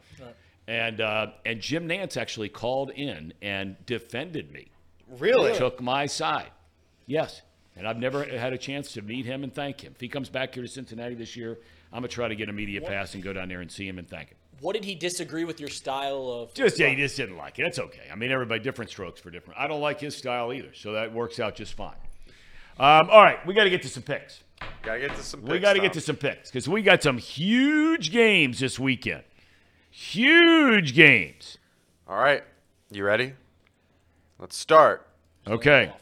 With Texans versus Titans, Tennessee is favored by 3. Well, they're at home. They're coming off an impressive game, the Titans are. I mean, let's be honest about it. They looked good. I mean, an incredible miracle game. The game that, at least for roughly 72 hours. That's right. Sent Elliott into retiring from betting. Didn't last long, but at least it put you there. A brief retirement. The Titans made you think about wanting to retire. That's right. Okay. Well, that's a good thing. It's a step in the right direction. 1-800-GAMBLER. Okay. What would the line be if C.J. Stroud was healthy? Probably 3 points the other way. Yeah. Probably they'd be 3-point favorites. So it's a 6-point swing. He hasn't been ruled out yet either. Normally for quarterbacks, it's about a 6-point swing. Is there a story right now, real quick, before we get to these?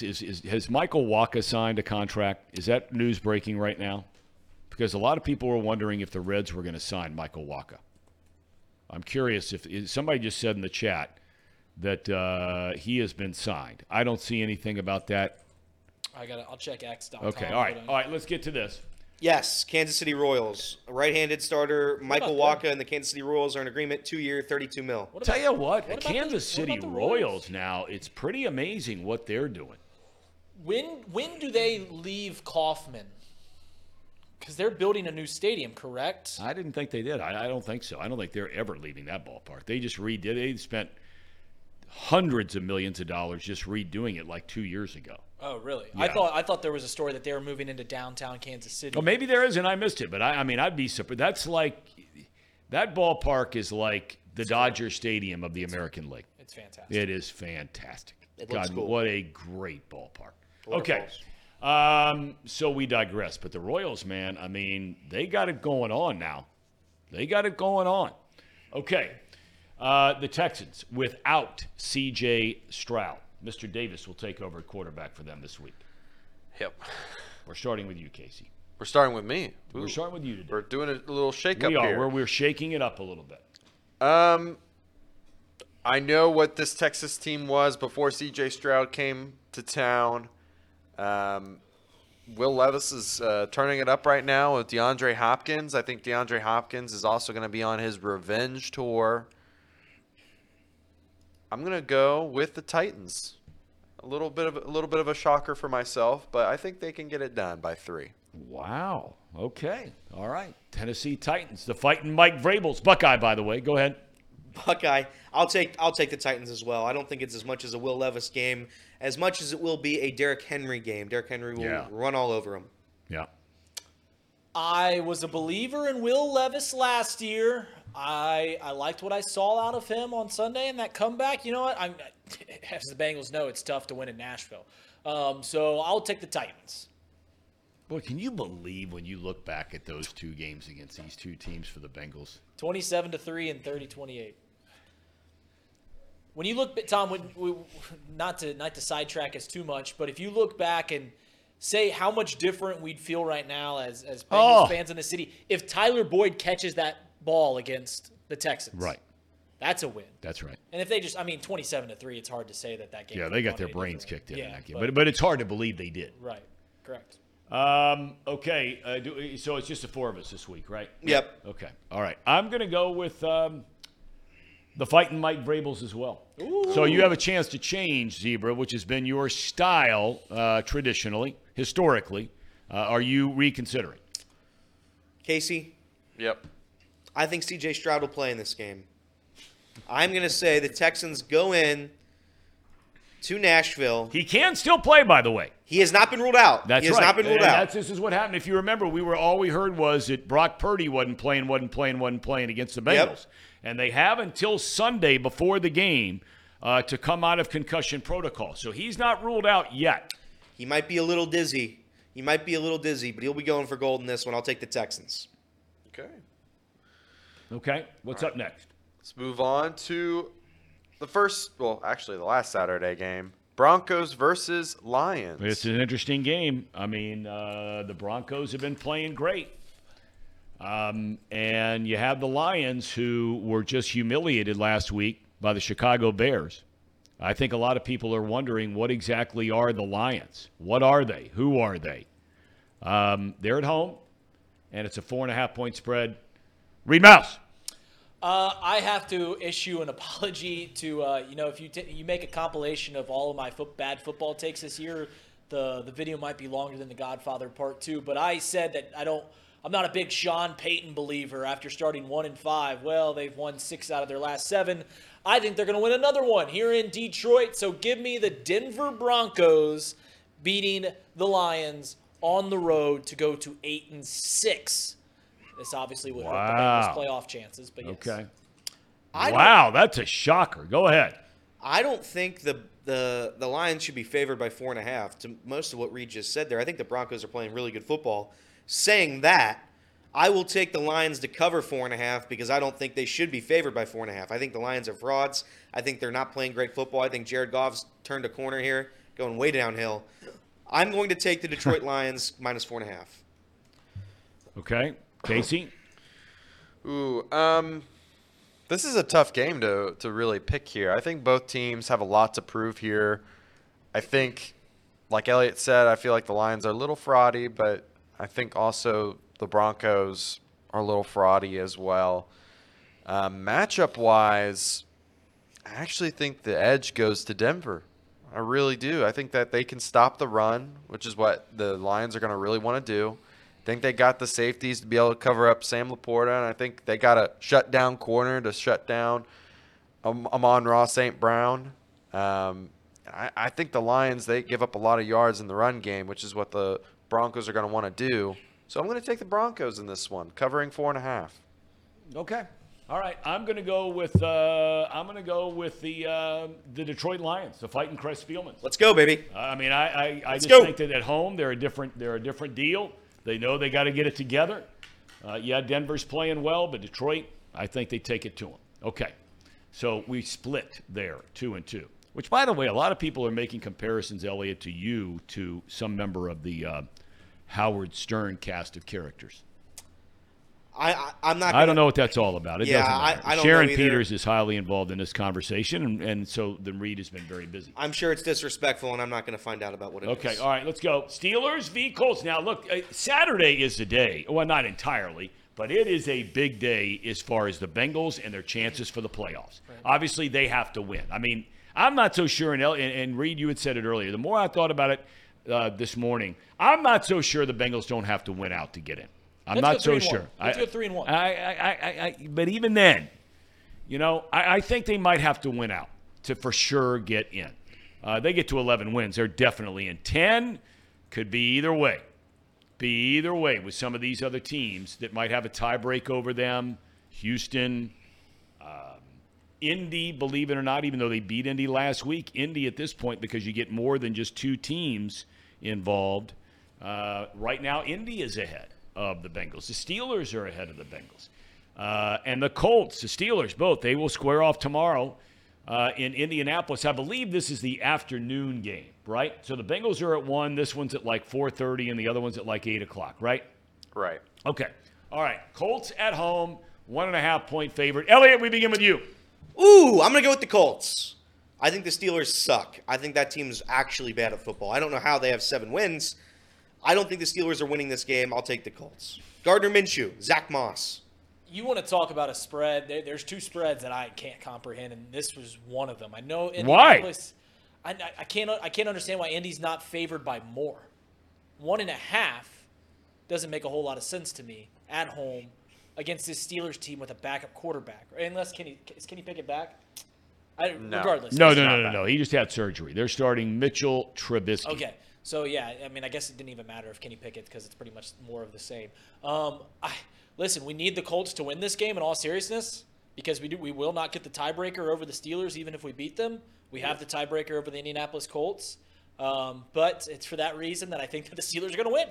I think Pittsburgh's going to go on the road and win this game. Well, the Bengals have the tiebreaker over the Colts if it only comes down to those 2 teams having the same record. Right. When you have more than 2, and this is why the Bengals are behind the Colts right now. When you have more than 2, and there's a lot more than 2 that are sitting at 7-6, the first tiebreak in a group of 3 or more, obviously you can't do it head-to-head. Now, if it were at the end of the season, you're still conference record, all that kind of thing. You can't have division record because you're not in the same division as the Colts. But the Bengals really need, if I'm not mistaken, they really need Houston and they really need Denver to start getting beat, is the way that I think I see it. All right, Casey. Yeah, I really would prefer this. I would prefer the Colts to beat the Steelers because deep down in my heart, my tiny little heart, I believe that the Bengals can still win the AFC North. And in order for that to happen, they're going to need to start losing some games. So here we go. An hour and 45 minutes today without going off the rails. What do you mean? I mean, are you kidding me? Did you just say you think the Bengals can still win the AFC North? Yeah, there's a very small chance. They are but 3 there is a games chance. behind and make it 4 games behind with 4 to go. Even if they won out and the other team lost out, that's the only way this could happen. That is the only way it can happen, yeah. Tom.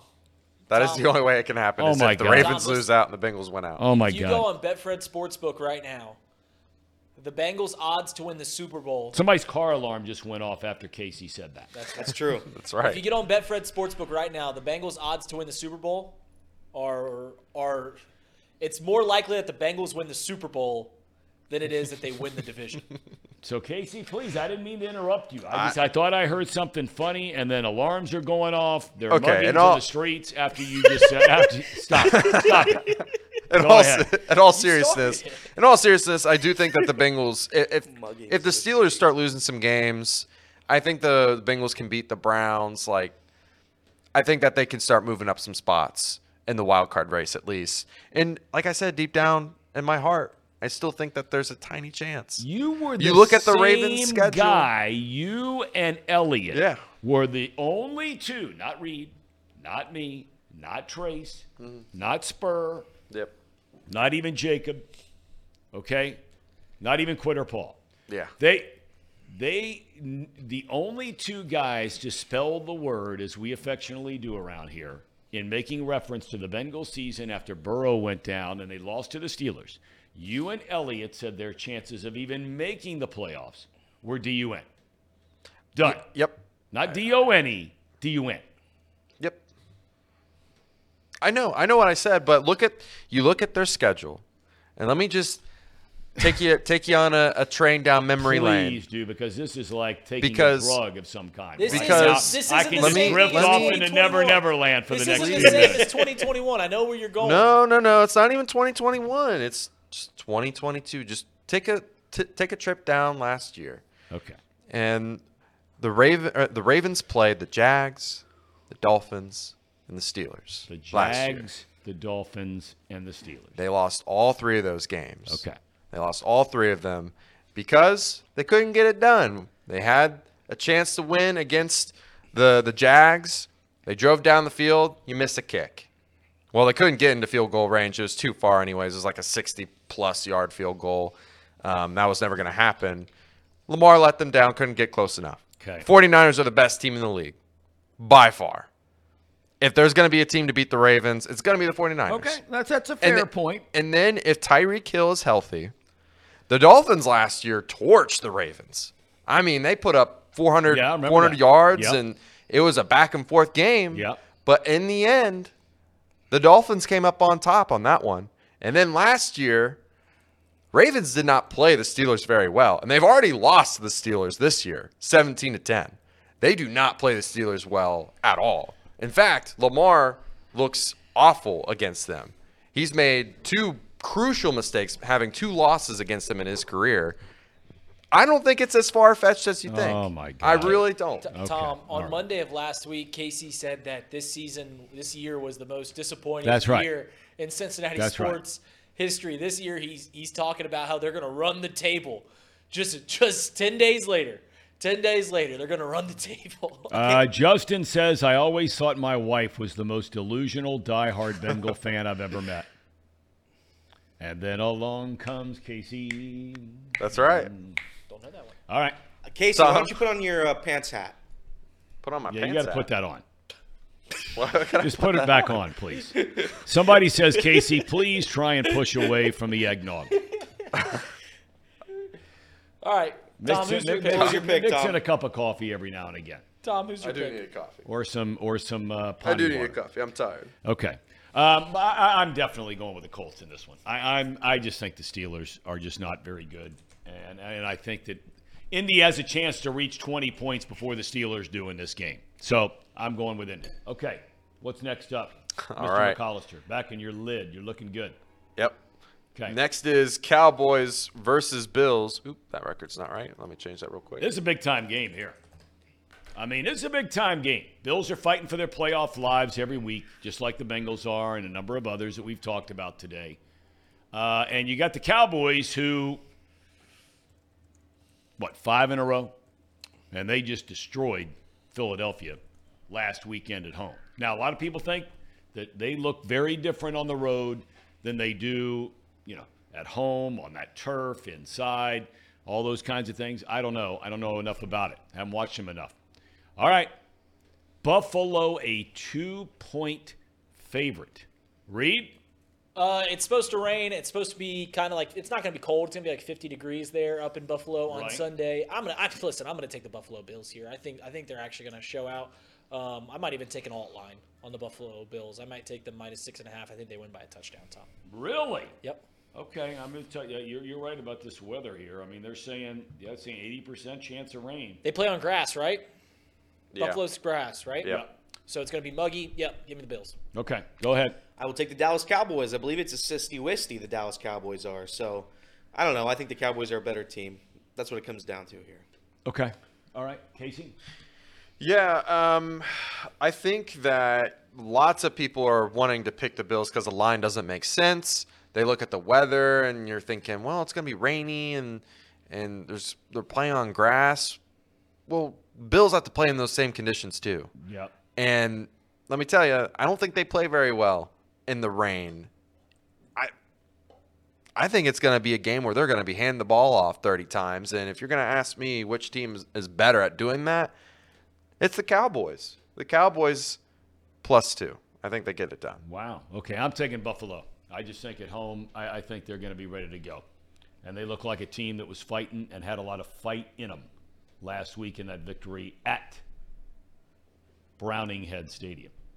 Okay, and we have the fighting Bengals, or is that it? We have another game. We have the Brownies. We got the Brownies. No, we just have the Bengals. All right, I thought we had the Browns. Well, we've done 5. Well, this will be 5. Well, I know, but I mean, it's a big weekend. We're getting into the end. I can pick another one if you want. Let's dial that up because let's see if we got to have pick that one too. We always do the AFC North. All right, Bengalis 3-point favorite, Mr. Mouse. Yeah, the more and more I think about this game, the more and more it scares me. This is a game the Bengals need. It's a game that the Bengals should win. They're playing maybe some of their best football, most inspired football that they've played all year long, and that's with a backup quarterback. Vikings coming in with a third-string quarterback. But that being said, my pick this week is Minnesota. Give me the Vikings. It's a Joe Biden reference. That's your guy. That is your guy. That is Tom's guy for sure. Yeah. I'm gonna go. I'm gonna go with the Batlin Bengals. Batlin Bengals. I love it. The fighting Zach Taylors. What about it, Pants Man? It's about cult. Yeah, -3. I'm going to take the Bengals anyways. I think they can get it done. I think they can win by a field goal. Okay. Yeah. I'm going to take the Batlin Bengals as well. By the way, there's a lot of people getting down on Turbo Duran here on the chat today. Why are people down on Turbo Duran? Yeah, I don't understand. Turbo Duran, Tom. He's about making money. Yeah, he's got maybe the best chat in this show's history. He pops in about once every 3 months, and he doesn't understand why people, watch our show. He's about making money. He's got girls. He's got money. He's got what? He's got girls. He's got money. He hustles. Here in town? I don't know where he's at, but wherever he is, he has girls. He's got money. And he beats hustles. down people for watching this show? Correct. Then his name will never be brought up again? He's Turbo Duran. Turbo out. That kind of hurts, Turbo. I mean, that kind of hurts. That really hurts. I don't know. There go the car alarms again. I mean, I'm telling you, this morning when I was in the studio, I'm not kidding. This is a true story, okay? Yeah. This morning I'm here. It's really early. It's still dark out. I'm sitting in here, and all of a sudden I hear this screaming outside. I mean, it was scary. I'm not kidding. Was it a guy? Was it a... I go over to the window over there, and I'm looking out, and I can't see anything going on. I come to the window, and it was dark out. I come to the window over here, and I can't see anything going on. And the screaming had stopped by the time I get to both of the windows. Scared the daylights out of me. And all day today, we're hearing car alarms go off. I mean, I don't know if stray bullets are hitting cars and sending off. I don't know what the hell's going on. What are you laughing at, Casey? That's just All right, a funny okay. comment. All right, Bears at Browns, -3. Brownies at home, all the injuries. Justin Fields is playing very, very well. We talked about that at the beginning of the week. I'm going first, and I'm taking the Chicago Bears to cover this one. I think the Brownies, the injuries have to catch up with this team sooner or later, and they're dropping like flies. And I hate to say that because I don't want to see anybody ever get hurt. All right. I'm going to take the Chicago Bears. I think the Bears are playing decent Wow. football. I think the Bears are playing decent football. I think they're playing decent football. I think it's going to be a low-scoring game, and I'll take the Chicago Bears. I will take the Cleveland Browns to cover this one Wow. at home. The reason, I don't know if you guys have noticed this, but I've picked everyone against what the Bengals need. Like I'm picking the opposite of my heart. Okay. All right. So, yeah, give me the Browns. That's good stuff. Okay. Case? I would not be the guy that continuously calls them the stinkiest team in the league and pick against them. So, yeah, I'm picking the Bears this time. I have to agree with somebody here. I forget who mentioned it, but the injuries got to catch up at them at some point, right? Well, they do. They do. It's just a matter of time. It's really it's hard to believe because just the feel of this season. It is hard to believe the Bengals are only one game behind the Browns. It's crazy. I mean, it's insane. It's insane, just the feel of the year. But, man, these are big pieces that are getting plucked out of that Cleveland lineup, man. DeJuan Jones has had a great year. That's your guy. That's my guy. It's our guy. That is our it's guy. Our guy. Bengals didn't want him. No, didn't want big DeJuan Jones mauling people out there. He's like the lawnmower man on a tall concrete sidewalk over there, mowing them down. What are you laughing about? Nothing. I think He's it's laughing time, at the jokes you're spreading. It's time for chat. It's time for chat power rankings. All right, let's go. Who's doing it today? Me. Chat power rankings brought to you by Elliott Rearing. Let's go. Ellie Reed. Honorable mention. I got a couple honorable mentions. First up, Randy. Called me human. Who does? Randy. Oh, Randy called you human. Yeah, Randy's my guy. Good week for Randy. Honorable mention. Next up, we got Spirit Cat. Love Spirit Cat. Spirit Cat's been alive and more than ever this week, it seems. But, I got to do it by statistics, and some of the other guys were ahead of him. Otherwise, the big thing is he needed an honorable mention. I love Spirit Cat. Yeah. He's a good man. Yeah, he is. Number man. 12. Or, sorry, the third honorable mention goes to Mouse Cop. Mouse Cop and I have had our riff the past several weeks, but he's on the right track. He's on the right track to winning back my heart. Next week, I'm sure he'll be top 5 if he keeps this up. But right now, he's honorable mention. There you go, Mouse. And the final honorable mention goes to who did I just do? Ricky Logan. Ricky Logan. There it is. Ricky Logan. Big honorable Niners mention. Guy. 49ers fan, not a Bengals fan, but that's okay. All right, top 10.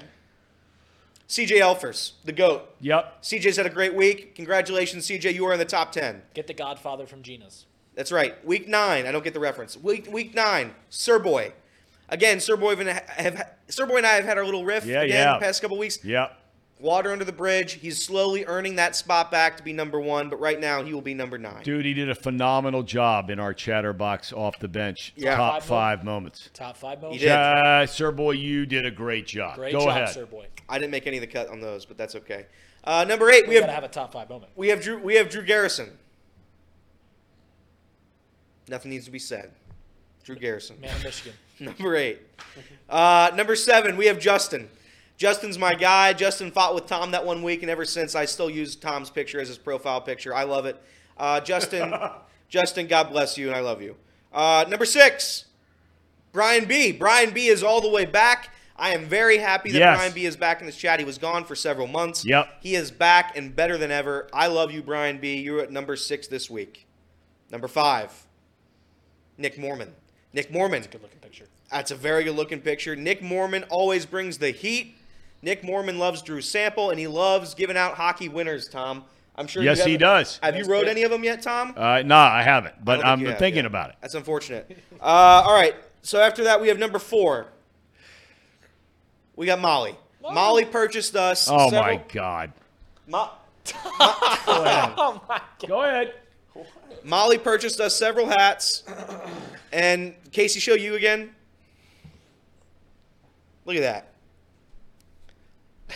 Look That's at that. big time hat. Look at that. Thank you, Molly, for the That is hats. a You are big number time 4. hat.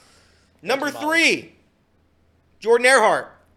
Jordan has had a phenomenal week this week. He had a great day today, and this is worthy of a number 3 spot in the chat power rankings. Congratulations. Number 2, Everett. Oh boy. This is the that's my favorite picture. This is why. I just think it's beautiful. I just think, I think it is. I think they it is say too. the old adage, picture is worth 1,000 words. Everett is the moral leader of this chat. Without Everett, we break off into anarchy in there. So Everett, thank you very much. Love you, and we'll try to get you a salmon sweater at some point here. Number 1, and it always is because he is the guy. He is the king. It is Mark Fetters. Mark Fetters several months ago took over this chat, and he hasn't let go ever since. Thank you, Mark Fetters. Thank you, everybody. What a spectacular week. We have a lot of people coming up with some very creative names. I bet. Yeah, it certainly is. We do. It's great to have back in the chat this week, and we still have a what to get to here. We still have a cherry on top. Tom, someone disagreed with Elliot's list. He said your list is weak, buddy. Do you want to read off that name? I can't say. Where are you talking about? Your list is weak. I don't see it. It's right. It's right in between a Jordan and Max Carter. It's about 8 chats up. Read his name. Oh, you're talking about our buddy Noddy. That's right. Noddy, what's his last name? Yeah, I mean Noddy's. Look, he's joined it. It's good to have him back today. It's great to have. And you spell it BAWHLS, Mr. Balls. He's back here today, so it's good to have them back too. All right, do we have a cherry on top? Noddy 2 Slurps. What? That's his name, Noddy 2 Slurps. That's his name. I just read the name. Go ahead. Noddy 2 Slurps. What's the song you want me I to look don't up? know. Isn't there a song that you wanted to play for? No? What? Cherry on top? What is it? A song? It's a song, right? You can do the waitress's Christmas wrapping. Yeah. Or do This Dominic is the our Donkey. cherry on top. The waitresses. So you do know the song? No, I don't. I'll tell you if I know it when I hear it. Do you know the band? The waitresses. Yeah, I think they were a one-hit wonder with just this one Christmas. No, but I mean, there's a chance I might like some of their stuff. I'm not gonna disparage them in any form or fashion because I don't know off the top of my head. I like a lot of different kinds of music. So 80s pop. Christmas I would probably like this band there. The waitress. For some reason, I feel like I have heard of them because I'm an 80s guy. Let's go ahead and play it. Roll it. Here we go. All right, let's hear it. This is Mark Bass's favorite Christmas This song. looks like me as the drummer.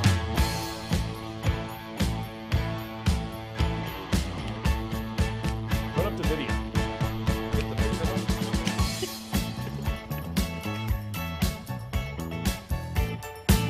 Is that Geraldo Rivera?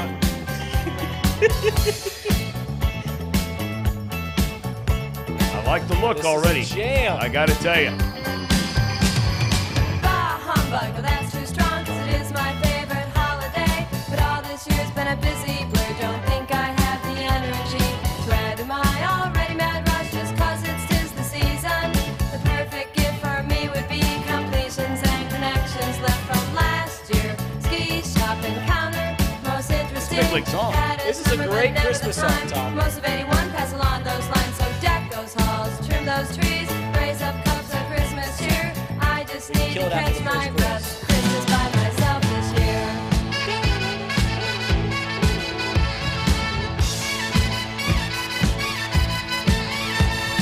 Count the picture, frozen landscape, chill this room for 24 Is that days. enough? Evergreen, All right. sparkling snow. I like the band. I have to say, I like the band. There's nothing there that made me feel Christmassy whatsoever. So for anybody to put them in a top 4, in fact, the next scene, she's having a cigarette. It was just drifting off to the right over there. Is that not a part of your Christmas, Tom? No, it's not. In fact, and least what? Didn't that Santa Claus in Miracle on 34th Street? Didn't he rip cigs that whole movie? Well, I mean, back in those days, like you said, back in those days, I mean, you could advertise. Every good snowman has a corncob pipe. Well, they do. You're right. So maybe we'll break those out tonight. George Santos says that's a horrible song. He's got George his own, Santos, He's straight got his from own prison. issues right now. All right.